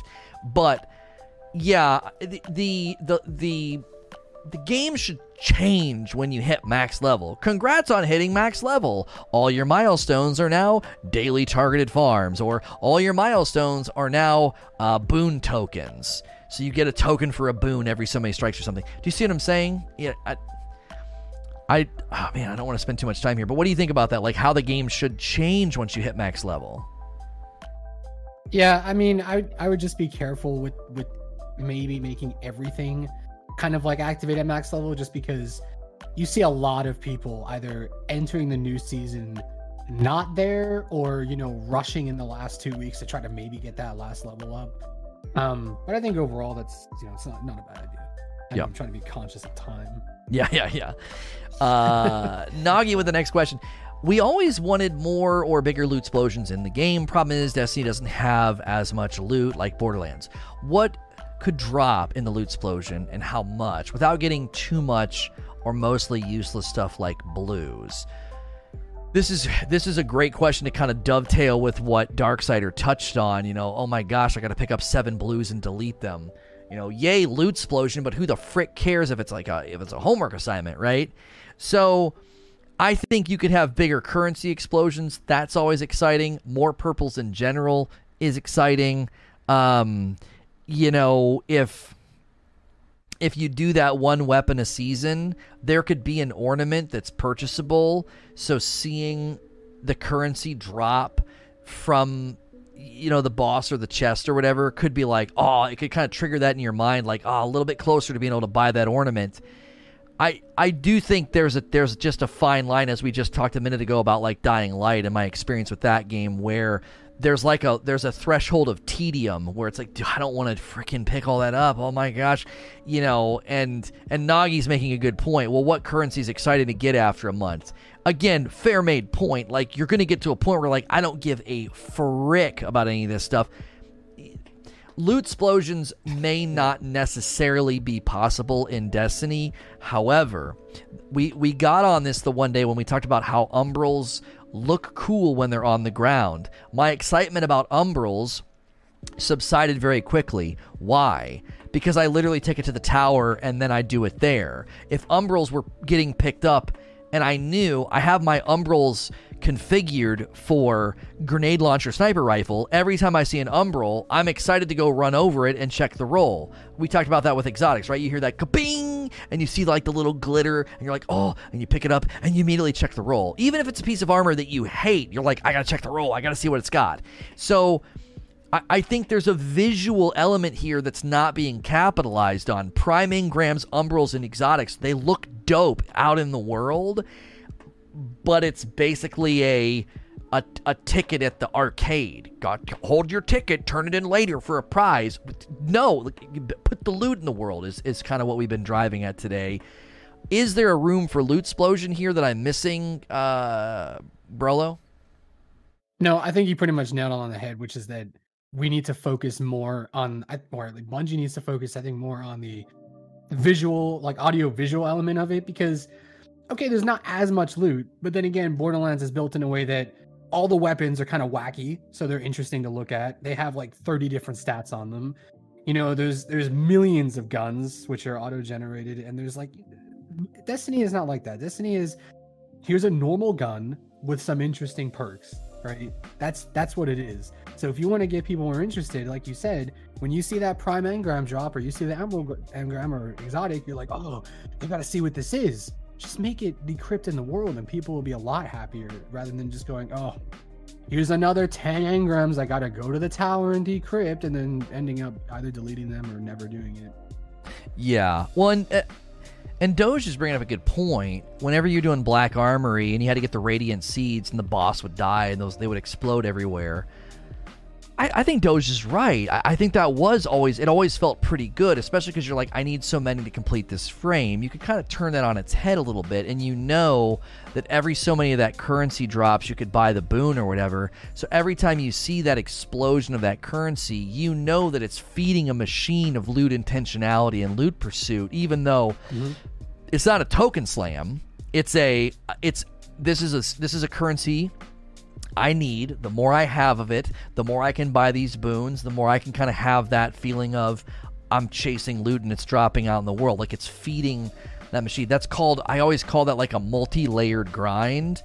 When I was going for exotics in the Nightfall, I was also getting Masterwork currency the whole dadgum time, to the point that I had to start spending it on Ascendant shards because they were going to, the prisms were going to the Postmaster. So it was a layered grind. It was, yes, exotics are dropping sweet, but I'm also getting this thing that's helping me. It's an undercurrent. It's like I'm getting this automatically, and so that could be another way of doing it.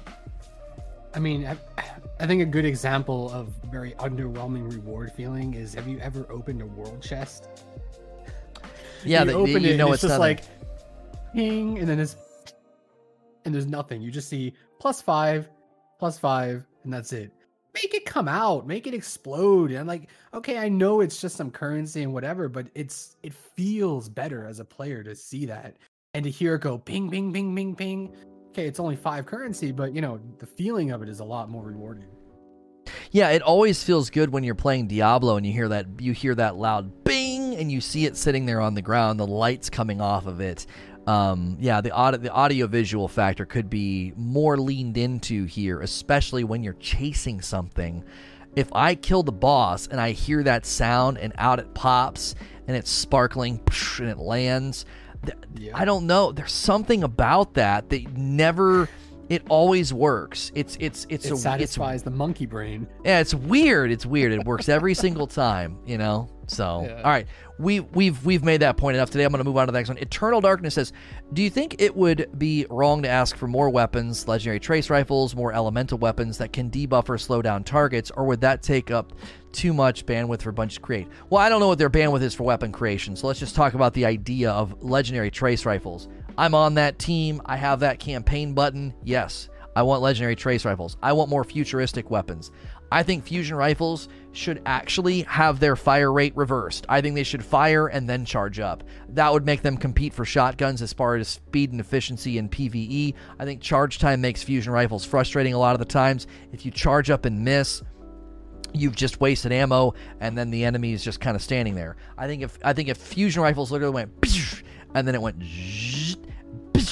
and that charge up time was obviously different according to the type of fusion rifle, I think fusion rifles would start to get play, because it would feel essentially like a more futuristic shotgun. It would shoot instantly, but then it would need to charge up, and it wouldn't necessarily be ridiculous in PvP if they Let's stop shooting down a good idea because of PvP for frick's sake. Okay, separate the sandbox or get the frick out. Like, I want futuristic weapons, man. This is Destiny, and we're running around with hand cannons and shotguns.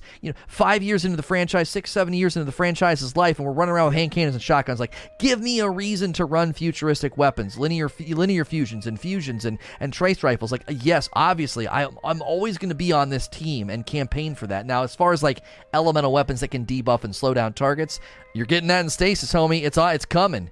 It's coming. And I don't know. I've talked about that with linear fusions as well, reversing the charge time so it's more like the Quake railgun where it shoots immediately and then you got to wait for the charge up. So there is that cooldown charge rate, fire rate, balance control, but it would shoot more immediate. If you think about the weapons in Destiny, the only ones that have that charge time, and rockets too have that readying time where you're like, shoot, like you're pushing the button and nothing's happening.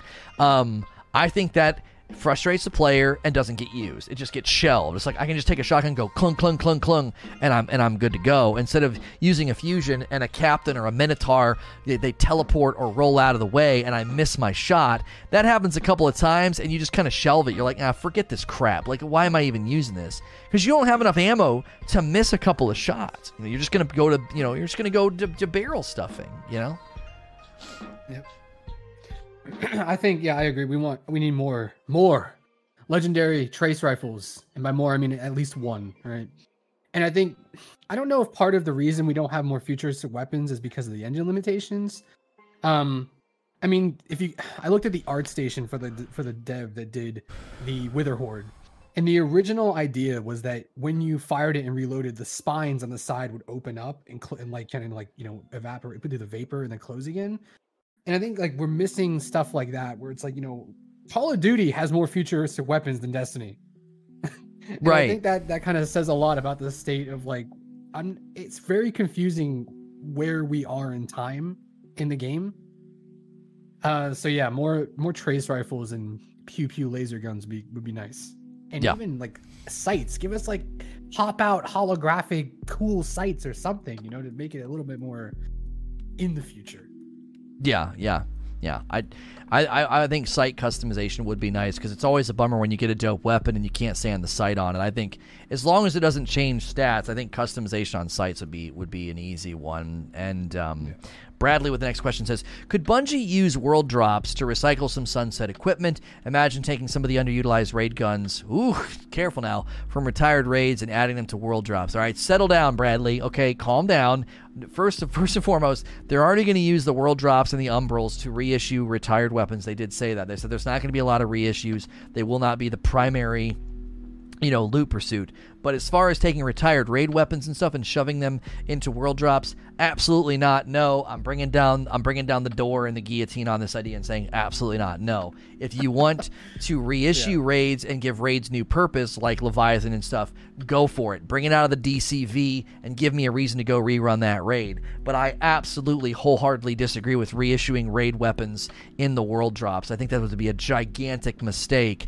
It's not even about being like an elitist or someone saying raid snob. No, I'm not being a raid snob. That's antithetical to the loot hierarchy that we're supposed to be getting in year 4, where good loot, best loot is at the upper echelons. That needs to land in Destiny. This would be an undercutting of that. It would sort of delegitimize all their work to get us to a place where raids do have the standout special loot, because they have not had special standout loot for a really, really long time. Is he T-bowing? Okay.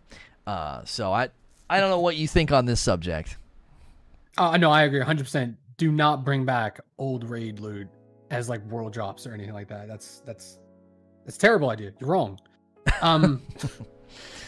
No, I think the rest of it kind of touched on what I was saying, which is okay. Yeah, bring back sunset weapons and previous season stuff in world events or in specific areas where they can drop. So it's a little bit more interesting. I mean, it could have been so easy to make the Gnawing Hunger the new ones specifically drop at the contact event. They didn't, but Yeah. Hitman with the next question. I feel the game needs more items to chase than just guns. Perhaps unique attachments that are weapon class specific and make really cool scopes, mags, etc. that could even make older guns better. Do you feel that we just need to be more excited for when we hang on. Don't you feel we just need to be more excited for when we play?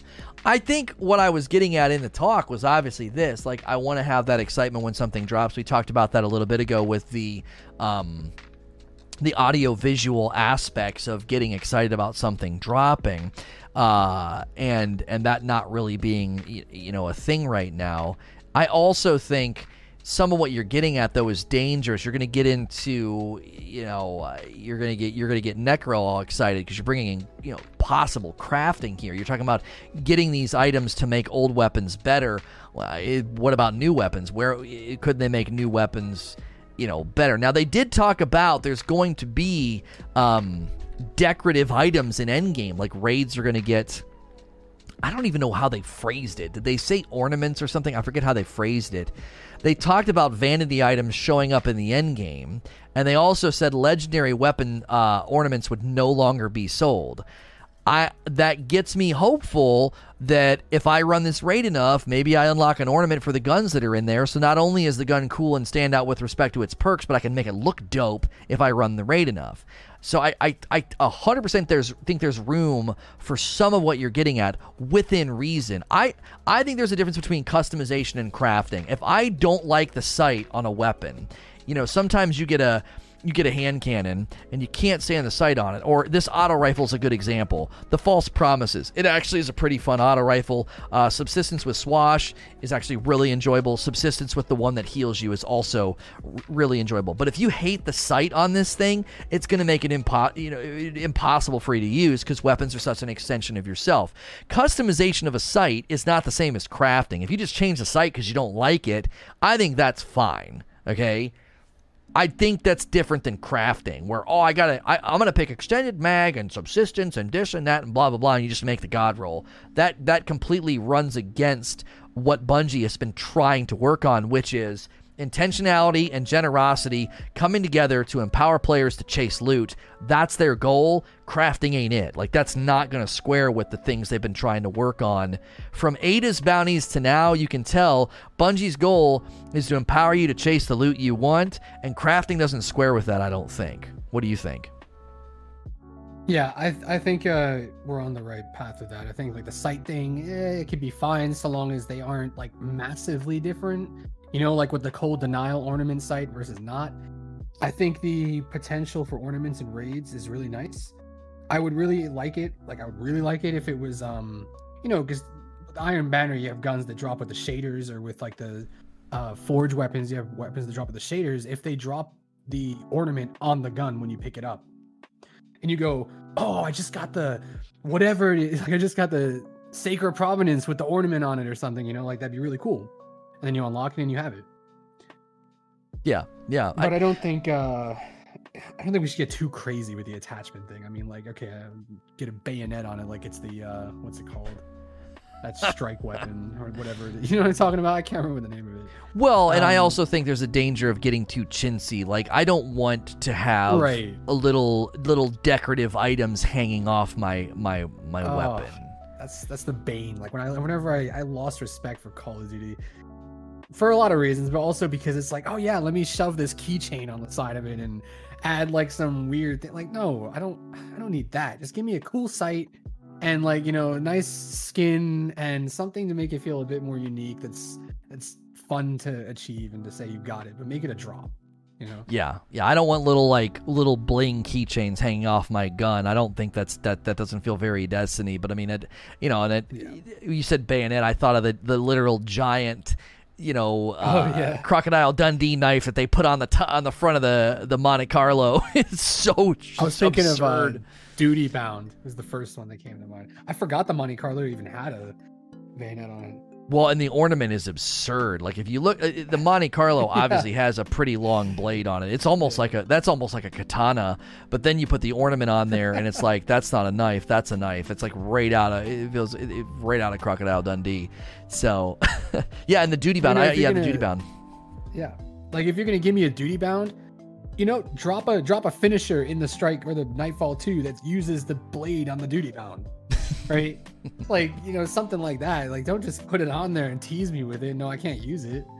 Yeah, you kind of Gears of War charge them. You know how you could do that in the one Gears? You could like dun, dun, dun, dun, dun, and you'd like impale them. They could add like a finisher like that with the duty bound. Yeah, the duty bound bayonet is like, that's like a World War II bayonet. I mean, that thing is is nasty looking. It would be cool if they include that. I always kind of liked how they did that in Borderlands. If the gun had the bayonet on it, that replaced your melee animation. That was cool too. Yes. And it gave you like melee buffs usually as well, like more damage. Mm-hmm.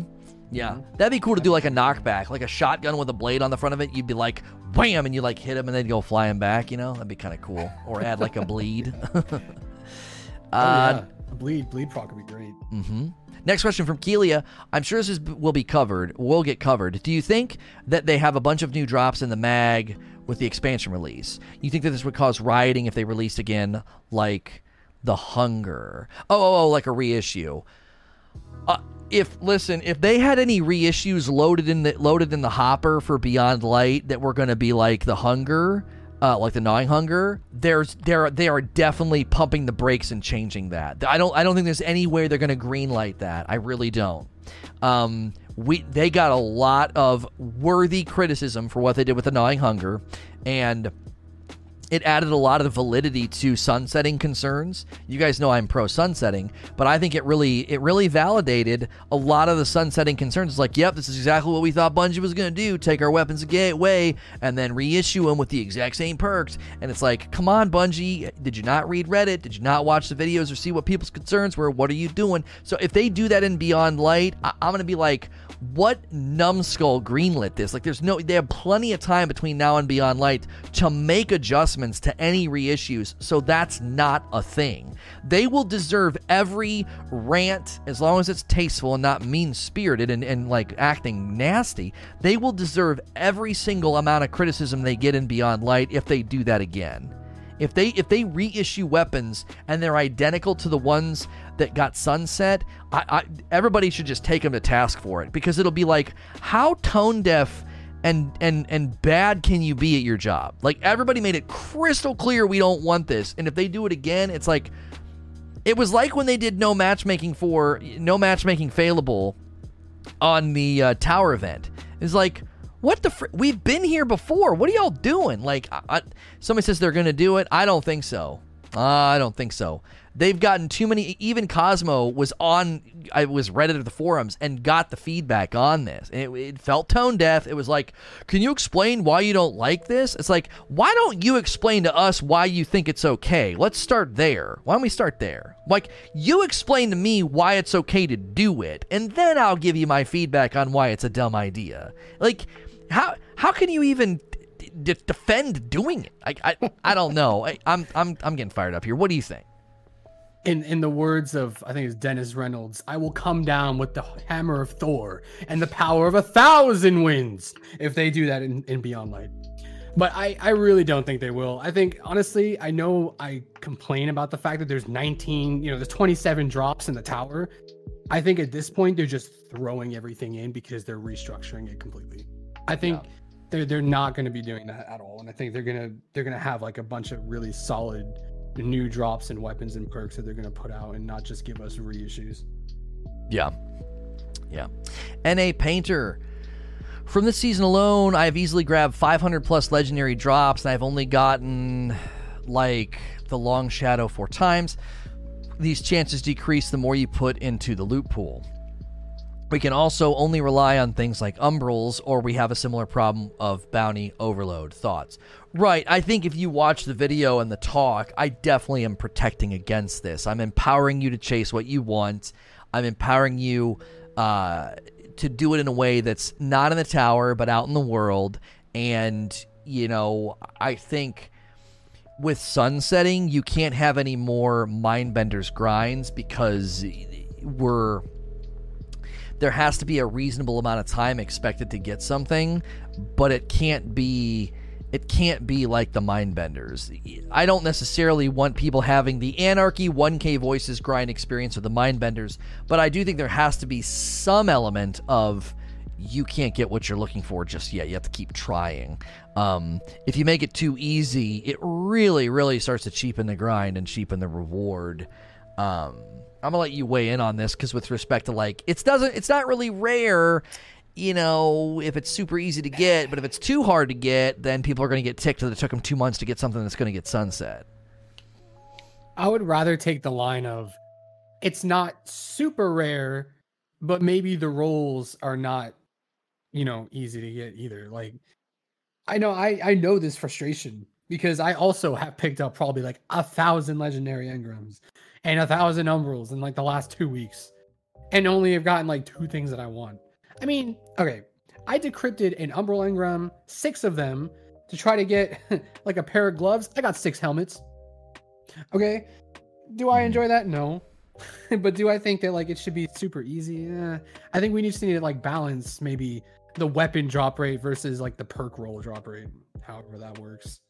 Right, and I think Wheezy's encapsulating the 2 extreme pits to fall in. I don't want to spend hundreds of hours grinding for a Mindbenders or a spare rations, but I also don't want to put a coin into a machine just to get one. So it's like, you got to find that happy medium. I think boons that increase with time and investment this is the way. I really do. I think it puts it out in the world, it honors investment, and it's not like a chintzy vending machine, you know? Yeah. I think the increase over time is the way to go with the seasonal rotation, if they do strike seasonal rotated. Yeah. Last question from Rain the Dark. Since we're talking about world drops, how would you feel about raid drops being more eventful like in D1? There was something about getting a drop from Wrath and Kingsfall that made it more special. Yeah, we touched on this a little bit ago with the video and the visual and the audio, you know, factor. I definitely think raid drops should look like a prime or an exotic or an umbral. There should be a visual like bing bing bing, like it's dropping out of the boss and it's like smoking or glowing or something.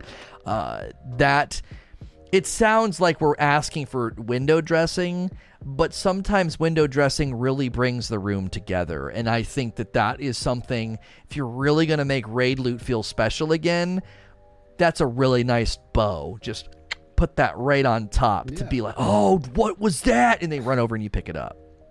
I mean, I don't know about you, but one of the things that really, really just ruffles my feathers, you know, rustles my jimmies about Crown is you don't even get to the chest. Like, if you get to somebody else gets there, you just get given it, whatever. It's right. Like, that's not rewarding. That doesn't feel good. It's terrible. Why would I want somebody else to give me my reward?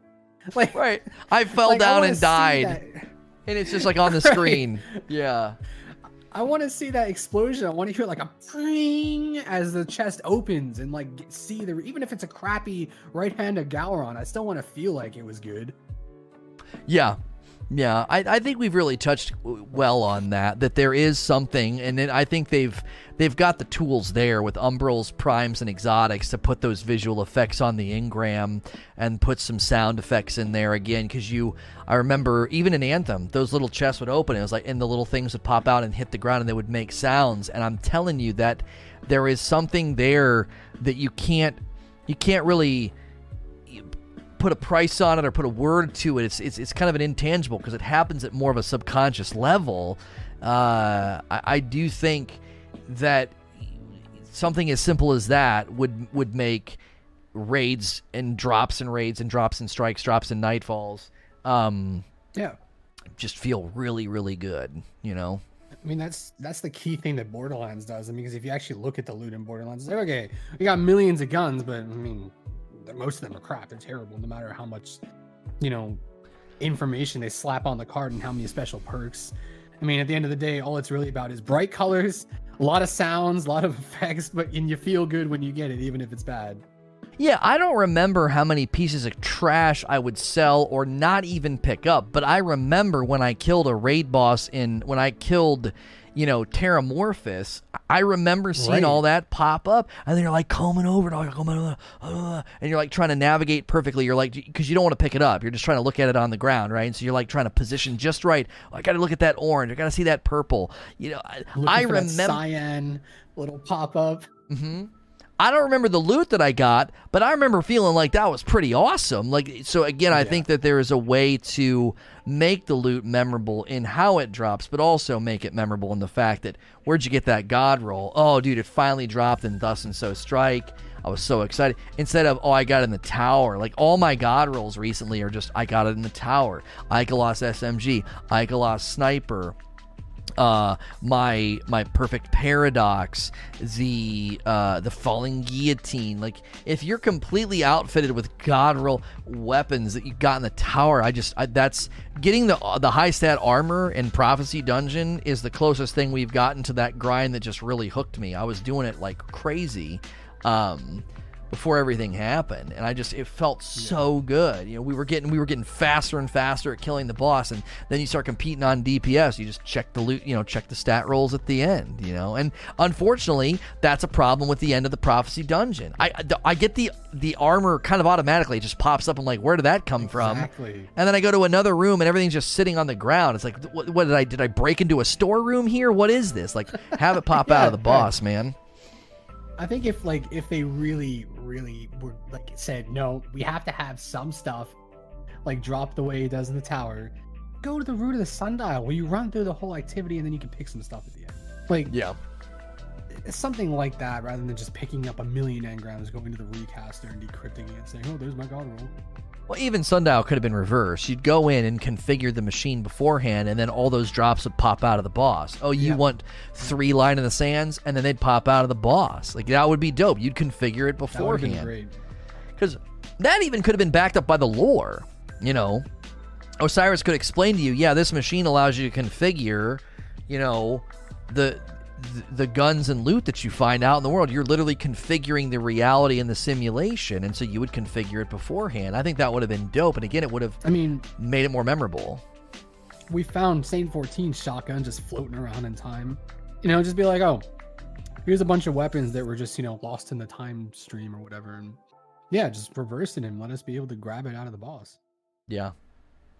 Well, good Q&A, good co-host. We'll transition to VIP call-ins. If you want to call in and talk live, you can do that by becoming a member. Either click join here on YouTube, or you can go to the Patreon at sntrpresents.com. If you're listening in the other locations, you can always catch us live at saynotorage.com. And always, if you're wanting to jump into the conversations, you do have to use the Discord to do that. So if you're listening in the other places, there's a link in the description below for you to get in there. There's also a link in chat right now. So as always, if you're liking and listening to this content in other locations, please like, share, and subscribe. Thank you for listening to or watching another episode of SNTR Presents. This is going to be the VIP call-in session that happened after the talk and Q&A about we need more world drops in Destiny. If you're listening to this on iTunes or Spotify or Google Play, you can always catch me live on YouTube. Go to saynotorage.com. That'll bring you to the live channel. You can click the join button if you want to become a paying member to join these calls. Pick VIP. You can also just use the Patreon if you prefer that. That is sntrpresents.com. Still being joined by my co-host, Hombrello. He's here with me, and we have 3 people calling in. So we're going to jump right into it because Q&A was great, went a little bit long. So I want to jump right in here with the first caller to Doge. Doge, what do you got for us today? So when I was talking about the Vex invasion, I didn't have enough space to put this, but I meant for to be like a side event, something you do other than the main content loop of the season. We do have world event this season and last season, but they're not substantial enough. The worthy world event is protecting the Rasputin frame, mm-hmm. and exploring them, and the loot was some loot involved, but it was just very boring compared to Vex Invasion. And in this season we had there was the marionettes and stuff, and the loot was only 2 altered element, and the only reason to do them was to that ruinous effigy. Yeah, and so I'm glad you're putting it that way too, because I do think there's a huge difference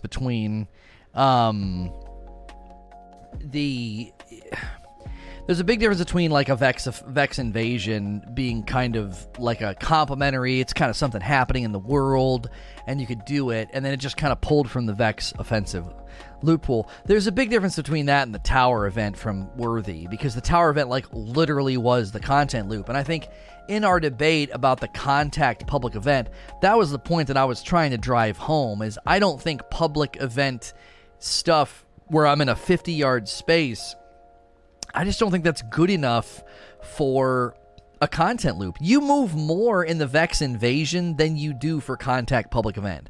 Like for the Vex invasion, you went all over that one space, 3 different little areas, and then the big boss just, could summon in the one spot.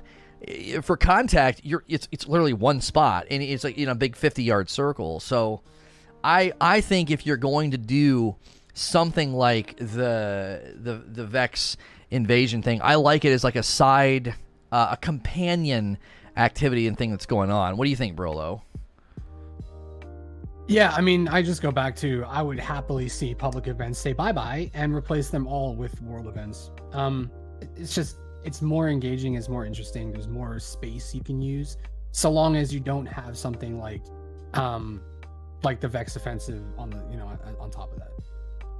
I mean, like the contact event could have easily just been, the ship comes in, there's a little spot on the ground to plant it, and then you use the whole space instead of defending a small little circle and getting a normal public event drop. Yeah, and we touched on that too. I think one of the reasons that the invasions were kind of nice is people realized you could get a powerful, what was it, 2 times per character or something from the final boss. I can't remember exactly how it worked. But we did comment on that. Like, there is something to be said for, if the reward's good, it's okay if it's a bit of a small little teeny circle meat grinder. I think that the contact kind of, in my opinion, it kind of hits me from both ends. It's like, well, it's kind of meat grindy. It's like we said, it's always at a level 11. It's just a bunch of ads in a small space, constant. There's no dynamics, there's no up and down, and then the reward is kind of It's like, well, you might get an umbral. Well, I can get umbrals anywhere. There's a high chance that it's already focused. I don't give a crap about that. Like, it's not that expensive to focus them. And you can even like, you said it's going from 0 to 11, right? I mean, if it was a world event, you could have made it so that, okay, it starts off slow, and the more you bank and the more you get in there, the faster it ramps up, the more taken spawn because you're using the whole space, all that stuff. Yeah, make us move around a little bit more, have it not be, it feels the same the whole time. It would change kind of in response to maybe what we're doing. Maybe if you,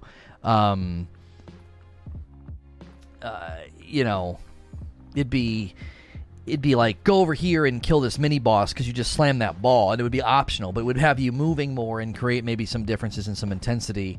Quick weekly update, Lono, after VIP.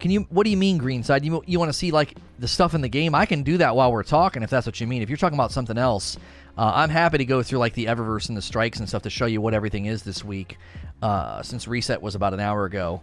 Do you have anything else, Doge?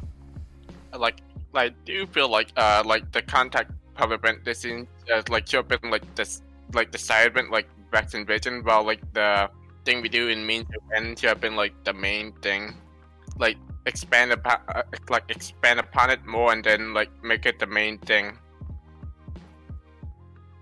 Yeah. Same with like the bunker from last season. Yeah, it becomes It does. It becomes a little bit of a. It doesn't feel like a main thing. It feels like a side.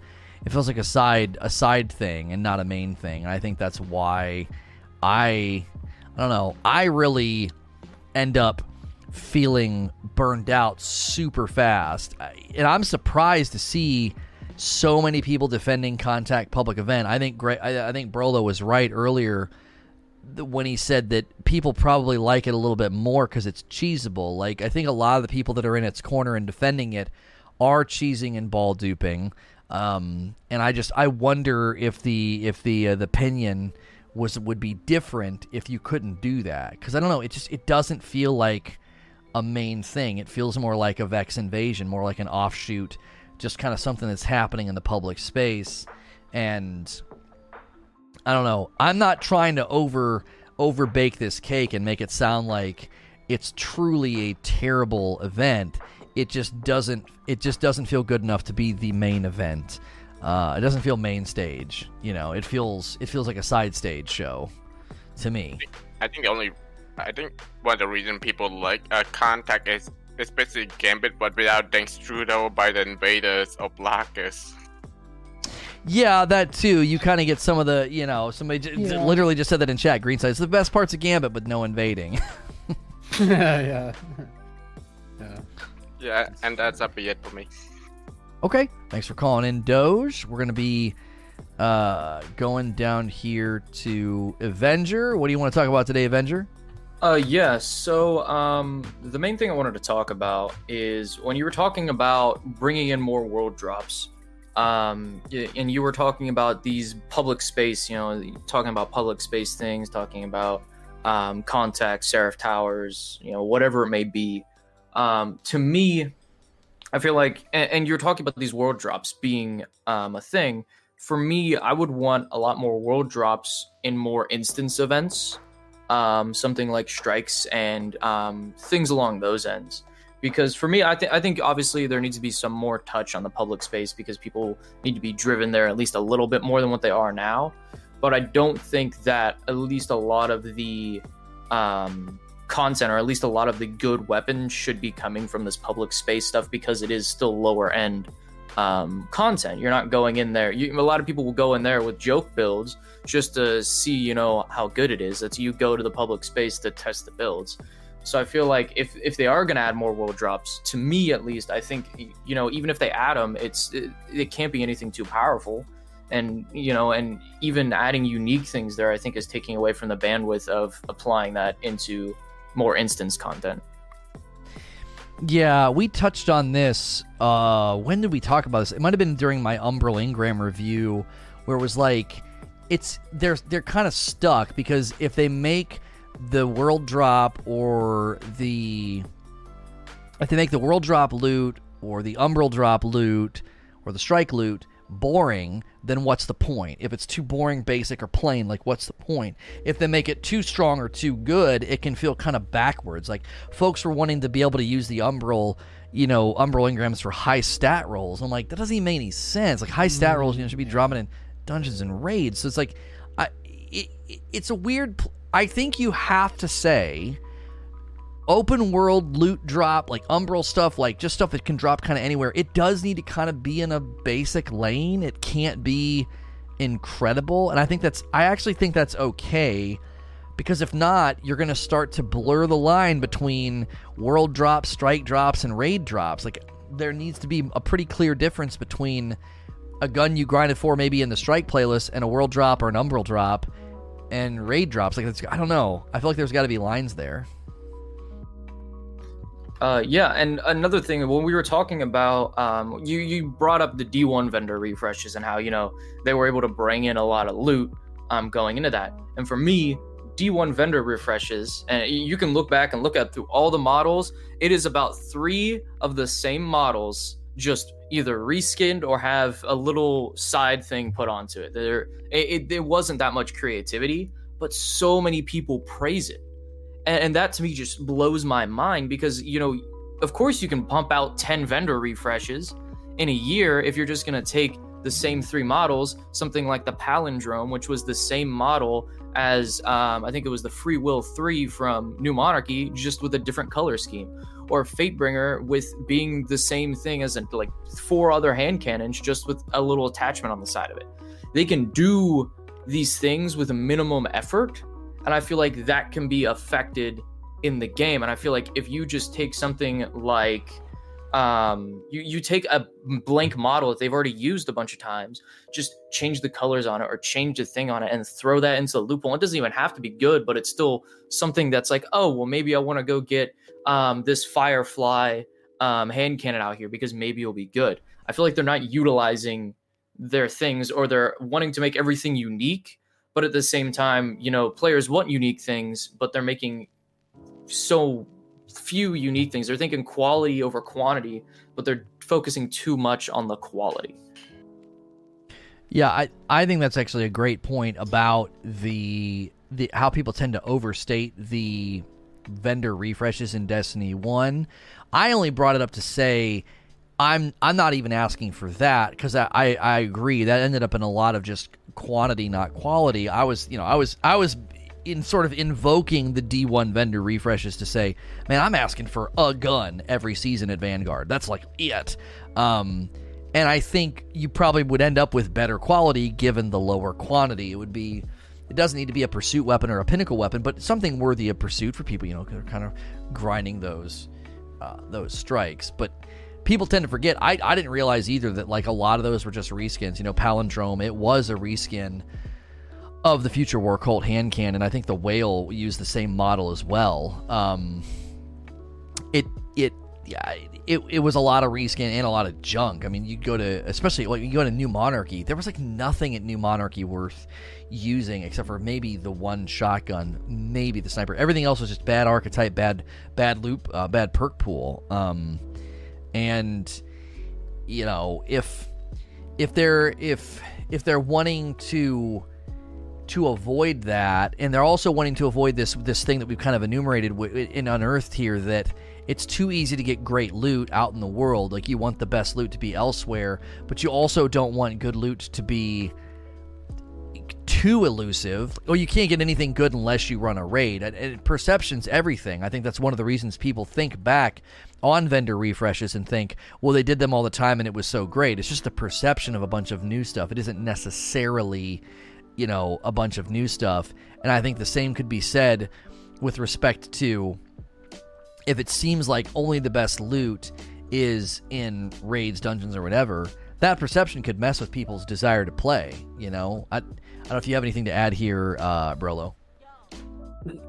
I mean, I think you just go touching back on what I said before, which is, I agree.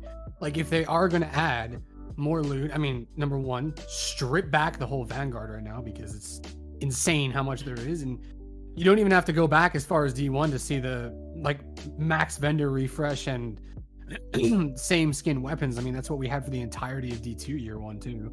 I mean, what is it? I think the armor is still the Mercury drop armor, and it's just insane.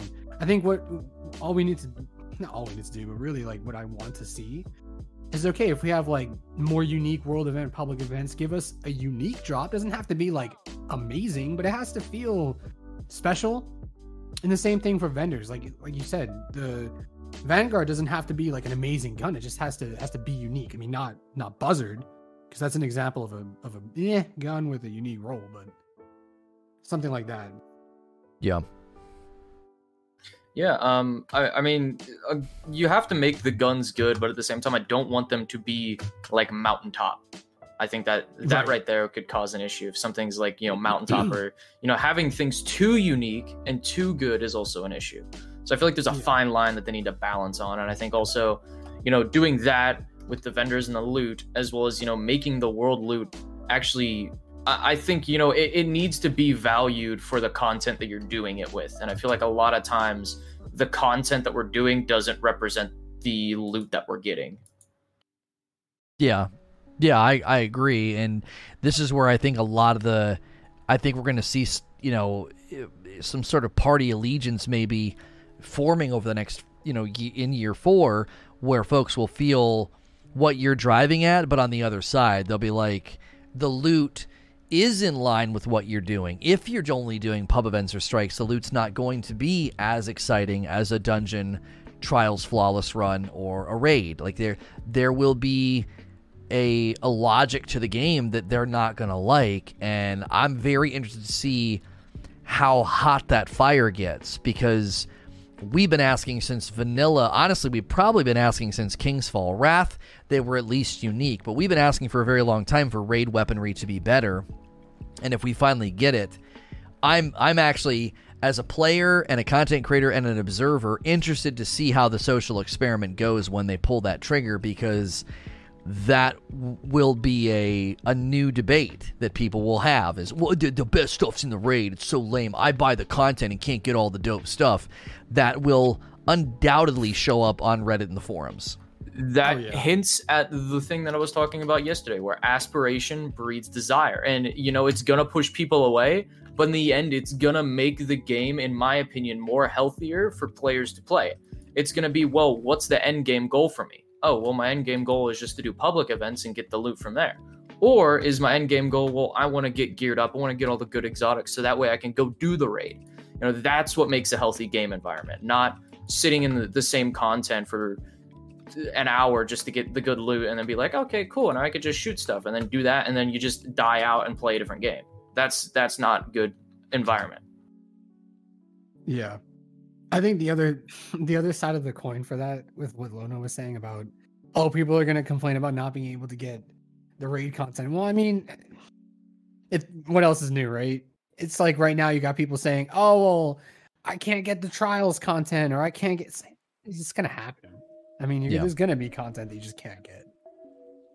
Well, and I think this is one of the reasons we talked about the other day, where I said if you have a normal and a hard mode, you have new dials you can turn, because the hard mode dials, naturally, I think you're going to maybe turn down the generosity a little bit because you needed to slow down, because naturally, I think people that go up into the hard mode and go flawless, they play a little bit more, and so you have to kind of like turn that down a little bit more, and then I believe you're free and clear to make normal mode or normal trials loot very, very generous. Why? Well, who cares at that point? That's not intended for the hardcore threshold of engagement. It's intended for the person who plays less often, and that's, I think, important.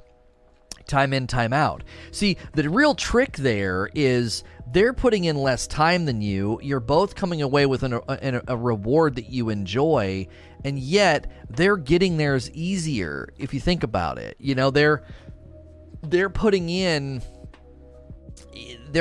less time than you, and they're coming away with something and feeling like it's fair. And I think that's going to be the real trick, is if Bungie can make it to where the hardcore players are satisfied with the quote-unquote standout weapons, but it's not so standout that everything else feels like a piece of trash, and everyone's just angry because, well, yeah, it's great that I can get Trials weapons a lot easier than before, but who cares? The Adept Trials weapons are 1,000 times better. I think there's a delicate balance there. You know, intrinsic celerity in D1 was just right in a happy spot. The guns also looked different. I think that plays a role here. You know, the Adept Trials weapons were black, and they had intrinsic celerity. And I think that system it was right in that safe spot. If you're suddenly handing out Adept Trials weapons that are two-tapping and making winning really, really easy, and you're going to create this idea that, oh, this loot down here is trash. But if the loot down there, quote-unquote, is accessible, good, gets the job done, looks dope, feels dope, then even though they only play 2 hours a day and I play 6, we're both walking away feeling like this content was sort of made for me and my rhythm, and I'm happy. And I think that's where Year 3 faltered. Year 3's rhythm and delivery and content depth, as well as loot quality, was just very mid-lane. It was very right in the middle of the community. The hardcore players just felt like a lot of it was either okay, or even if it was worthy of pursuit, it was super easy to get. Yeah. I think this... Yeah, go on, Avenger. Yeah, I mean, the biggest issue that I see is that the core issues, like, we can say we want things to drop in the world. We can say that all we want. But even if we had stuff that dropped in the world, I feel like there's a lot of loot issues. There's a lot, as I was saying about Sunset, I think it was yesterday in the chat, there's a lot of pieces to the puzzle. And one piece doesn't solve the puzzle, but multiple pieces need to be put into effect. Right.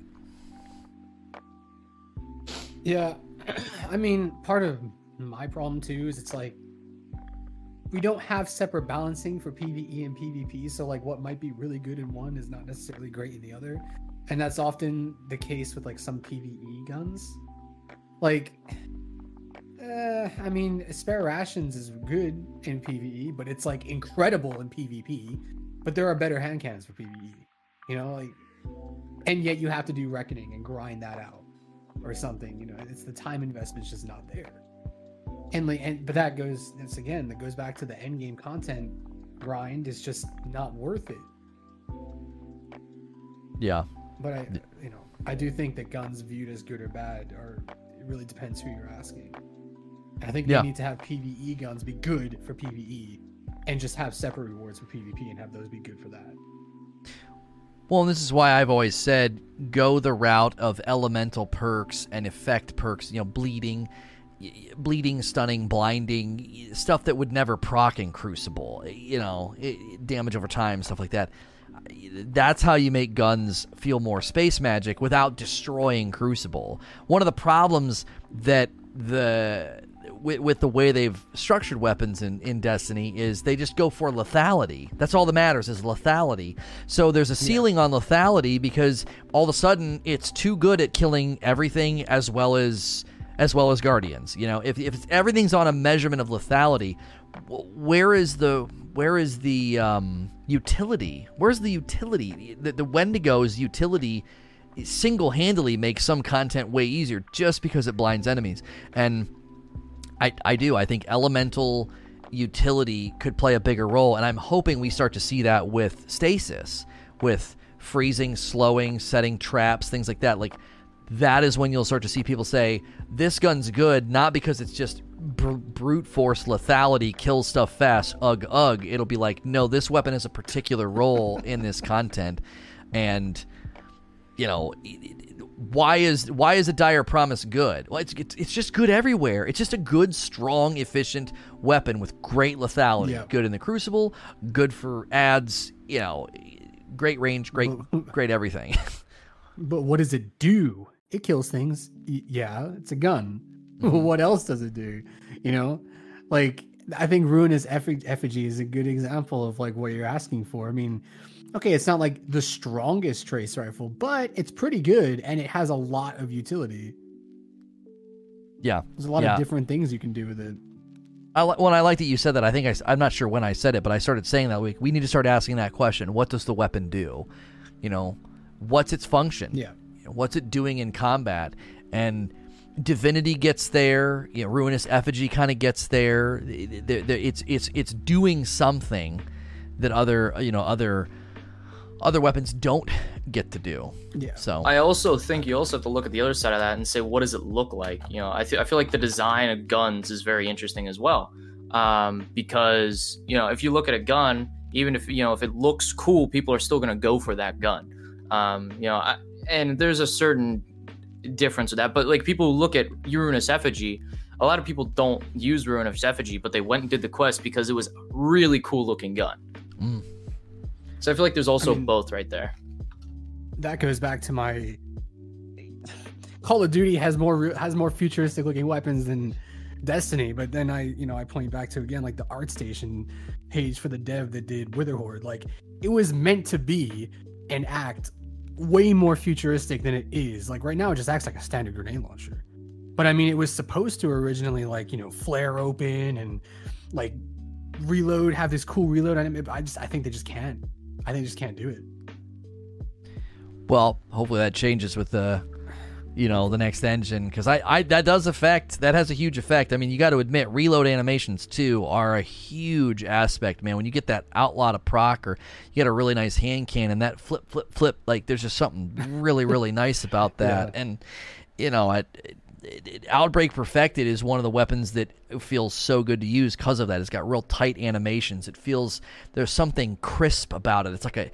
It feels like a new book. There's something so sharp and pristine about it, and that affects your experience in the game big time. And that's why I think clunky, big, dumb, derpy weapons like rocket launchers, just even if rocket launchers were lethal right now, I don't know. I feel like people would just gravitate away because this is something we haven't really talked about, but they've sped the game up so much. What's getting left behind? Anything that's slow. Scout rifles, slow. Rocket launchers, slow. If it's slow, it just gets left behind. It's anything that's not high fire rate, fast fire rate, quick, let's go. The game has gotten a go fast update multiple times. Like, everything just feels fast now. They fell into the trap of Halo 4 and 5. It's like, they added enhanced mobility in those games, and they went from, okay, we can have projectile-based guns and all that stuff to, no, we got to have hit scan because people got to go fast. And it's like, and everything just fell off. Like so many weapons fell off, and they had to make a whole new bunch of new ones. Yeah, 100% there. Got anything else, Avenger? No, that's all. Okay. Cool, man. Thank you for calling in. Oh, I'm grabbing the wrong mouse. And we're going to come down here to Techno, last caller of the day. What do you want to talk about, Mr. Techno? I just think with Beyond Light coming up and us nearing year 7 of the Destiny franchise that we need like an in-game story recap so far instead of just funneling people over to Bife's 4.5 hour long video of the Destiny timeline. So you think Agreed. You think? Say that again. You don't think we should? You don't think we should be?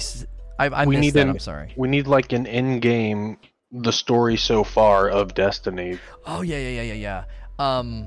Yeah, like previously on Lost. Like we need like a little, if Well, if you there's miss so many it, people. yeah. There's so many people that have never stepped foot in Destiny 1 that aren't gonna know like House of Wolves, Dark Below, Taken King, Rise of Iron, or Destiny 1 base game. Like most people that didn't play Destiny 1, they didn't really care who Fellwinter was. They just thought it was a cool shotgun. This is why people I love this idea, and it kills me they never did it. Do you remember Louise in Ant-Man? Ant-Man's friend Louise, the guy that would be like, so what happened was, and he would like go through this rapid comical recounting of a story with too many details. And I think they should have done this. They should have had him do that to summarize everything in the MCU right before Endgame. It would have been one of the most brilliant pieces of marketing. We need that in Destiny. We need Louise to kind of come in and be like, all right, so what happened is the light came and we were dead, but we weren't dead and we came back, and like he needs to go through the whole thing and then arrive at, and right now we're going to Europa. And like that gets you, obviously that's comical, but I think there's definitely room for that, especially considering they said the new light experience needs to be refined. They said they underestimated the number of Guardians that were going to jump in free this late stage in the game's life cycle, and I think they need to refine that process. I believe one of those is exactly what you're getting at. What in the world is going on? Who's this? Who's that? Why are we going to Europa? Just like a TLDR of Destiny 1 somewhere in D2 that's easy to access for new players. I can't see them not doing a story so far video. How could you not? They do those little. It's a perfect opportunity if Beyond Light, Witch Queen, and Lightfall are supposed to be a trilogy, like they're saying, then we really are going to need that pre-roll, like a Star Wars pre-roll for Destiny. Huh. Well, where they give us context to the players that weren't there for beforehand or haven't spent like a good 40 hours reading all the lore pages. Yeah, and I think it could be great marketing too, like the Destiny story so far. Like, why would you want to come and get involved? I think that would be a great way to, and they do that at the beginning of their streams, right? They do those little timelines where they show you when each raid launched and stuff, and we obviously think that's dope, but TV shows do it all the time, so I can't see them. I feel like they're going to do this. If they don't, I'd be surprised. They love their story, lore, and characters. I feel like it's even more important if they're going to keep going with their a la carte seasons approach and method, where you don't have to buy every season. Like, if you didn't buy Dawn, the effects of Dawn still happened in the single evolving world. So if you have no idea what happened during Season of the Dawn, you just know Saint 14 sitting over there in the tower vending for trials. Yeah. I think that'd be great. I think they could use the Drifter for that too. I think he'd be pretty good at summarizing things. The Drifter doing and then it was like the Drifter doing that part from Ant-Man. Yeah, he could do it. We took Crota, smacked him back down into the Dark Below. They went back and hit his daddy too. Like, yeah, he could go through the whole D1, be like, welcome to the Guardian, welcome to the tower, Hotshot. Let me show you around. Oh, by the way, you might want to know what we've been doing all this time. Like, he could just walk through the whole thing. That up there, that's the old tower. Like, he could, I don't know. I think there's something there with him especially. It could be pretty funny because he's been around for a long time, and I don't even think we fully understand who or what he is. And his involvement with the Stranger in Eris is really interesting. And obviously, since he's the main character in Beyond Light, at least one of the main characters, it would make sense to have him kind of doing the kickoff. And I had a little second part where I don't remember exactly where, but not adding back factions because there's already too many NPCs and stuff in the tower. Mm-hmm. Even though we don't do anything with most of them. Like, you don't even have to go to Ikora for anything at all. We had to during Undying, but that was like 3 seasons ago at this point. And even then it was just to pick up bounties. You do... Who recently, like in the past month, had to go to Benedict for like anything? Yeah, yeah. And 801 still has some purposes for all the players that skipped out on Black Armory, but most players are just sort of done with Black Armory at this point. So she's also kind of useless. Hey, and then I know, my lady. And then the Drifter's useless because he's the Gambit vendor, and no one likes Gambit. Yeah, I mean, you do have at least 2 that you can. And then just, you have Amanda Holiday is just there. She gives you your Twitch Prime rewards, if that's still a thing. You could take everything Amanda That's Holiday Prime does. Gaming now, Techno. You could take everything Amanda Holiday does and give it to Ikora. I mean, Ada could eventually probably go away as well, because eventually I'm assuming they were going to retire the Forges. Maybe not necessarily every planet, but then Benedict too. The Forges are getting retired with Beyond Light, so I don't know why they would leave 801, because she won't have anything to vend unless you're just going to go over with an exotic cipher and buy one of the Black Army exotics from her. Yeah, exactly. You get those 3 out of there, and then you have room for factions. Like, you basically are going to shut them down. So, I don't know. Also, and I lied. I do have one more thing.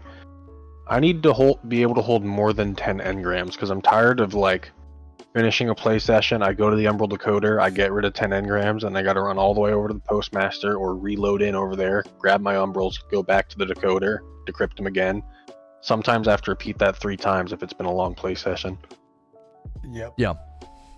That's my biggest gripe this season is the amount of travel and back and forth with the Umbral engrams. Especially for console players, because their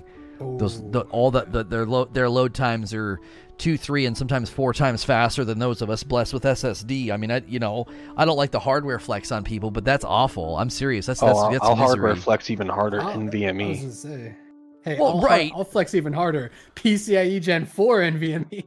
Oh, you guys are such freaking nerds. You know what I mean? Like, the new consoles aren't here yet, and these old consoles are spending how much of their PlayStation is spent in transit. It's like I feel like. Do you ever do that? You go on a vacation, you go somewhere, and you feel like you're in the car more than actually doing anything. You're like, all we're doing is driving around, and you feel like you spent most of your day in the car. And I think that's how console players probably feel sometimes with the way that this is set up. Is like, I'm just constantly flying in my ship, Yeah, except their car is like an old 2009 beat up jalopy. I just don't see why we have a 10 engram cap. I don't really see the point for resource caps of any kind. Like, if I have 5 or 10 ascendant shards, wherever the cap is, and then they just go to the Postmaster, and then if I have more than that, they just disappear into the ether. I don't really see the point to that, because I'll find a way to stack it regardless of that. Like, I literally can pull exotics and stuff from collections, fully masterwork, and throw them in the vault, and the shard guaranteed.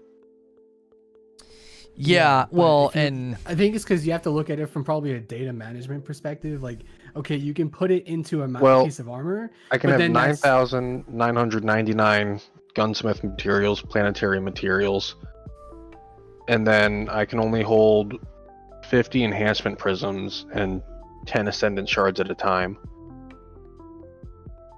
Yeah, Okay, if yeah, you like guys can, that if you stuff, guys can hear me, AT&T is having a conniption. It won't affect the recording, but the live viewers right now.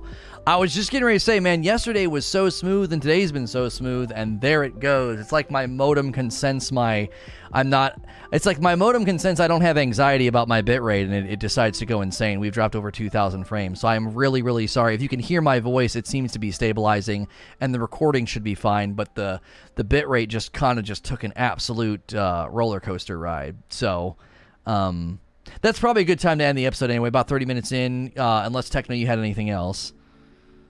Vanguard and Crucible tokens should be tied to the year, and they should depreciate every time they get a vendor refresh.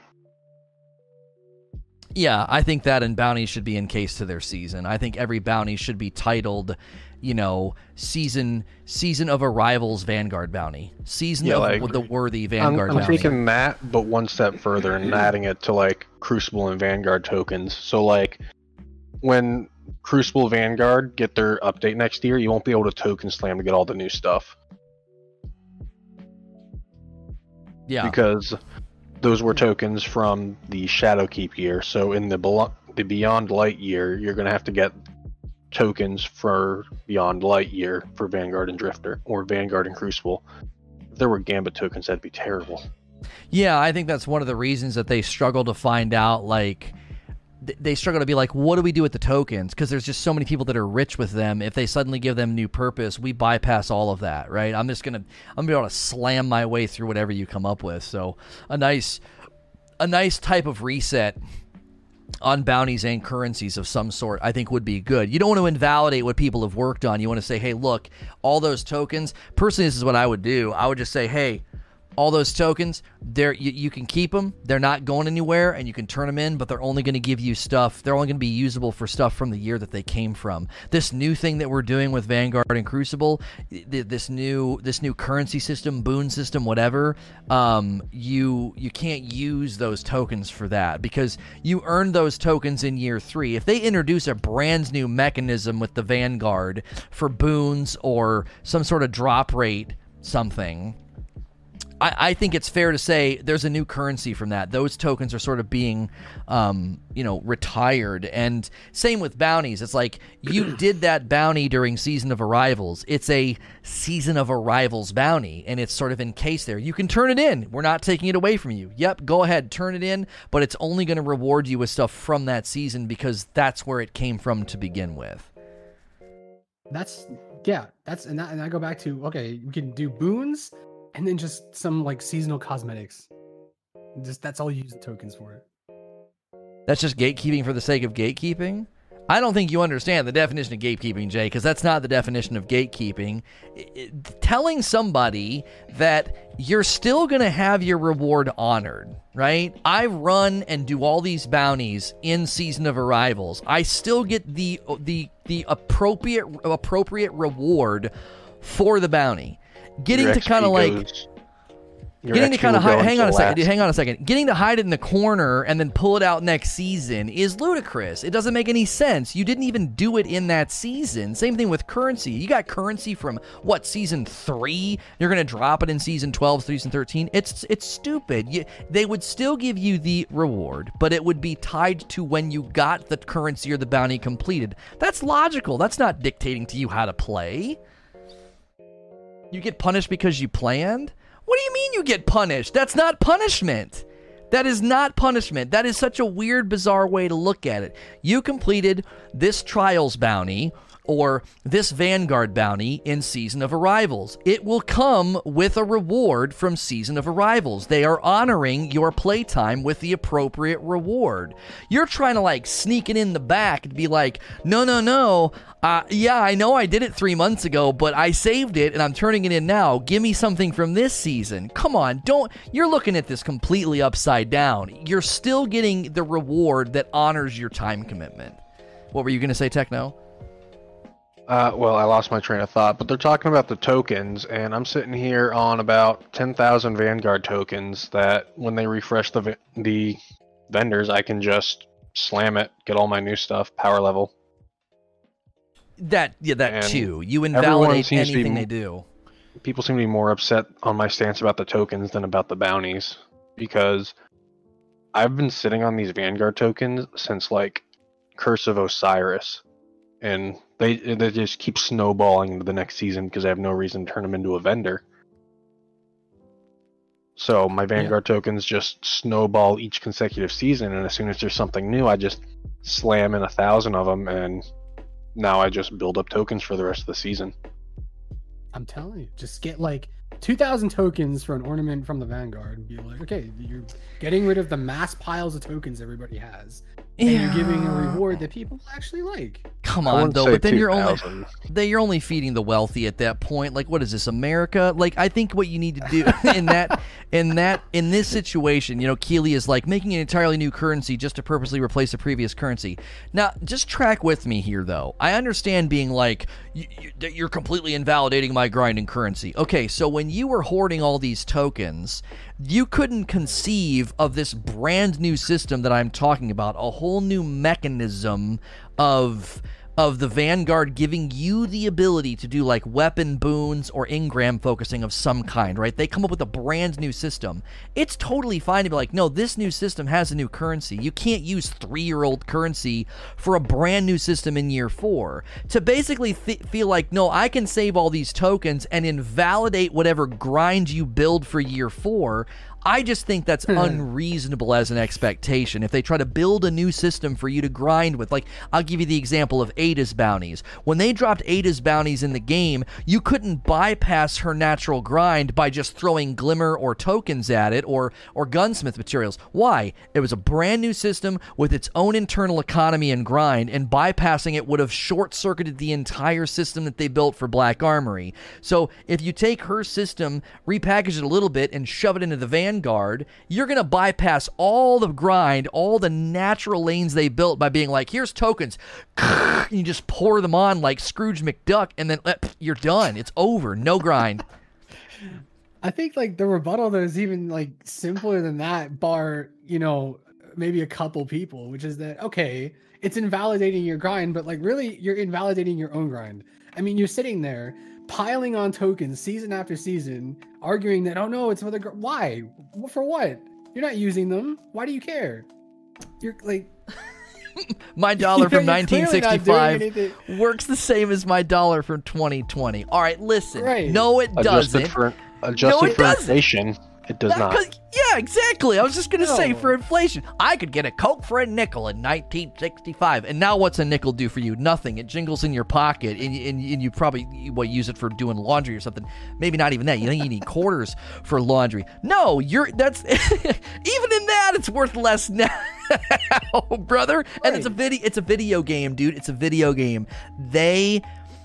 This is something that the guy from Diablo touched on. You have to protect players from themselves to a certain extent. If they drop a brand new grind and system in the game like the Obelisk grind or any of those other grinds, and you can bypass it because you're Destiny rich, you're, as Brolo just said, you're taking your own grind away. You're invalidating grind by being like, welcome to the new season, you don't have to do anything. Exactly. Wasn't there a Moments of Triumph where you booted up and it was all retroactive? I was like, click, click, Yeah, click, click, that was I'm this done. year. No, I think that wasn't. It wasn't this year. It was last year, Oh wasn't no, it? it was okay. There was last year then. Yeah. There was definitely one of them. Yeah, I just went Yeah, through and it's- clicked on everything. I was like, I'm done. I can buy the T-shirt now. What kind of an event was that? Yeah. Because it was retroactive. But it honored my grind to do what? Welcome to Moments of Triumph. You're gonna click through triumphs. Like that was my Moments of Triumph. Was how Destiny could you get? Clicking through a menu. That was my event. It was a moment, yeah. Momentary moments of triumph. That's what it was. It was a moment with triumphs. All right, Avenger, that's pretty good. But like I understand feeling like they're reaching into your pockets and stealing from you. Like, oh, I saved all this stuff up. I don't want them to do that, but I also don't want to let them continue to allow this almost like this retro, maybe not even retroactive. It's like a preemptive bank heist. It's like you save everything up and you're like, are you guys ready? You guys ready? Right. New season. I'm going to cash all my chips in now. And it's like, wait, what are you doing?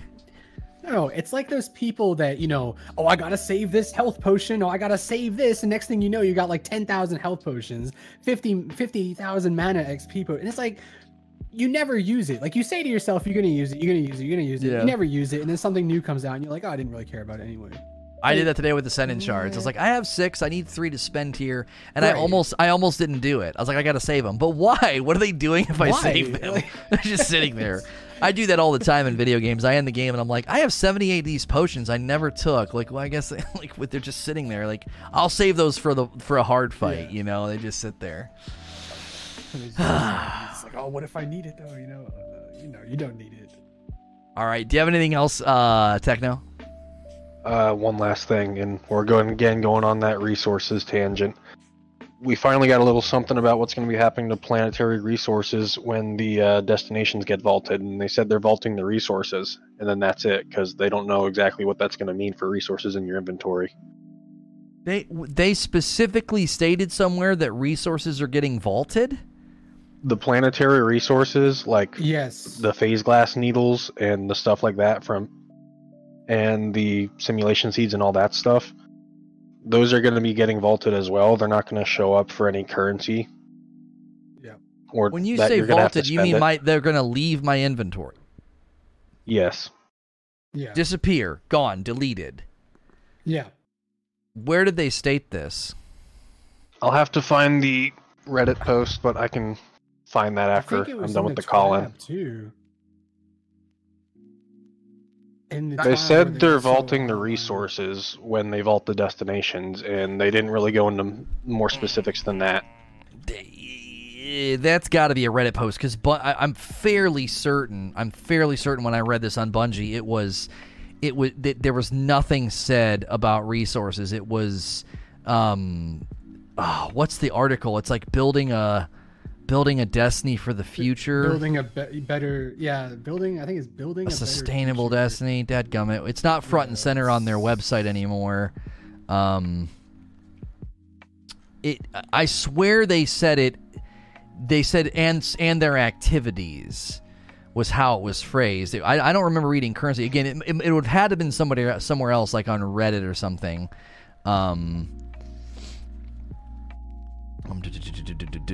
Building a viable future for Destiny. Here it is. Or is it in Destiny past, present, and future? It says right here, Mars, Io, Titan, Mercury, and Leviathan, and their supported activities. So that's how it's phrased. That's how it's phrased here on building a future in Destiny. And then there's another place where they talk about it. Down here, it says it again. This includes all PvE activities and campaigns on those destinations. So it says it again down here. You know what? I could just do a search for materials if the word materials ever shows up here. No, materials does not show up here. So I'm gonna go to the other one, Destiny Past, Present, and Future, and I'm gonna do a search for the word material. No, it's not there. So it would have had to have been some form of a Reddit post or something, because I'm not seeing it on either of those articles. They don't mention materials. It I have says it somewhere. It's just going to take me a minute to find it. Destination and activity content, which I'm assuming, which I guess they're grouping that under that, because it is destination content. I mean, it's kind of weird they're taking stuff out of our inventories. I would assume they're putting it back the way it was. Gunsmith will get an update then, though, because he's going to be selling stuff that requires those currencies. So obviously they'd have to update the upgrade modules to no longer require currencies that have been retired. I think they're going to put. I think they're going to around too. I think So they're going to that's put them the all thing. in a bin. I think they're going to put them all in a bin. I think everything they're not going to take currency away from you. I think they're going to put it in the box that's on the season pass. If you know that when they give you those season bundle, the resource destination resource bundle. Oh wait, here it is. Somebody found it for you. Dino found it. Some currencies and items will end up rotating out of your inventory. Example, destinations that are going into DCV won't need the slots in your inventory, so hopefully that cleans a few things up. This is according to DMG. So that was posted. That's a 4-hour timestamp, so that's been recently stated. So yeah, I guess I'm wrong. I thought they were going to throw them all into a box. Apparently they're not. They're gone. The biggest thing for me is that last paragraph. Are currencies from DCV destinations going to be removed, or can I exchange them at a vendor and be on light? And they're like, we don't know yet. We'll let you know when we find out. Oh, yeah, he qualifies as down at the bottom. You're right. Are the currencies from DCV destinations going to be removed, or could I exchange them? And he says we don't have any info. So they don't even know. Yeah, they're probably getting nuked. They're probably getting nuked, and they don't want to tell you because they know people are going to get angry. Thing to avoid the problem that we talked about earlier with the token slamming to get stuff. I mean, Because you imagine people are probably sitting on thousands of tokens for various things, and if you just can convert that into whatever. I think they should just convert it into a universal currency. That makes this so much easier with the DCV. It does. It makes it so much easier. Like, Gunsmith Materials is a generic currency that comes from everything you dismantle. Every planetary resource should just go into a box. Who cares about Spider's Market? That's not even a... Spider's a Band-Aid. Yeah, he was a Band-Aid, exactly. At the tower, just convert it to whatever the hell they use for currency in the last city. Or why are, like... Or, you know, tower tokens or something, you know? Like, we don't need to have all these destinies. Sorcerer Havoc with $5 tip says, does that mean we should try to use it before they take the resources out? We better get clarity before Beyond Light lands, because if I could have gone to Spider and gotten and basically dumped a bunch of retiring resources and they don't tell us and then they just delete them, I think people will justifiably be ticked off. Like, if I'm sitting on... Like right here, I got 1,100 simulation seeds. I could have used that to get legendary shards or some. I guess legendary shards would be the really only thing you would try to get out of it. Not that I need those legendary shards. I have 10,000, but you get the point. It feels like you're taking something from me, even if I don't need it. I feel like that would be the best way to say they are literally reaching into your pocket and taking something out. Yeah. Yeah. Well, and because periodically I would go and make sure and get myself to a decent amount of those planetary currencies, because periodically I would need them for stuff. So it's like I have spent money on sometimes some of my in-game currency to get that planetary currency. I'm telling you, make it a generic currency. It makes the DCV situation so much easier. You're constantly taking planets in and out of the game every 12 months or so. You don't have to worry about this anymore. It's just a generic box of planetary resources. You know, that's... Now, it might be more difficult than how I'm making it, because maybe they're actually tied to the planets in some way. But if I was in the chair and that was a possible solution, I would just pull the trigger on that. That solves the problem. It honors people's grind, and it simplifies currency menus big time, because you take 10 currencies down to 1. I feel like this is one of those things like transmog where we're going to need an answer as soon as possible before some of this stuff becomes unattainable or gets removed.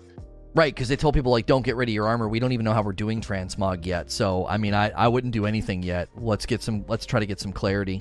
So, all right. Is that it? You got anything else in the bag, Techno, or is that it? No, that should have been about a half an hour of me complaining. No, it was good. It was good. Thank you for calling in, Techno. And thank you, Brolo, for joining me today, dude. It was a lot of fun. It was my pleasure. And thank you to everybody who was here chatting or listening or discussing. A lot of people were going back and forth. Some people are struggling with civility, but some of you are very, very good about that. So thank you for disagreeing in a civil way and being awesome and dope. If you're listening to this content elsewhere and you'd prefer to be here for the live show, you can go to saynotorage.com and come in and watch the live shows on YouTube. Whenever you're on YouTube, whether you're here right now or maybe you come on here later, be sure to click subscribe and the bell button. You can also click the join button, pick between all those memberships. If you like this call-in segment, you got to be a VIP to do that. You can also do that on the Patreon. The tiers in the membership are identical. You can go to sntrpresents.com. That will take you to the Patreon. As with all of my content, I appreciate you listening and watching in all the other locations. Please like, share, and subscribe.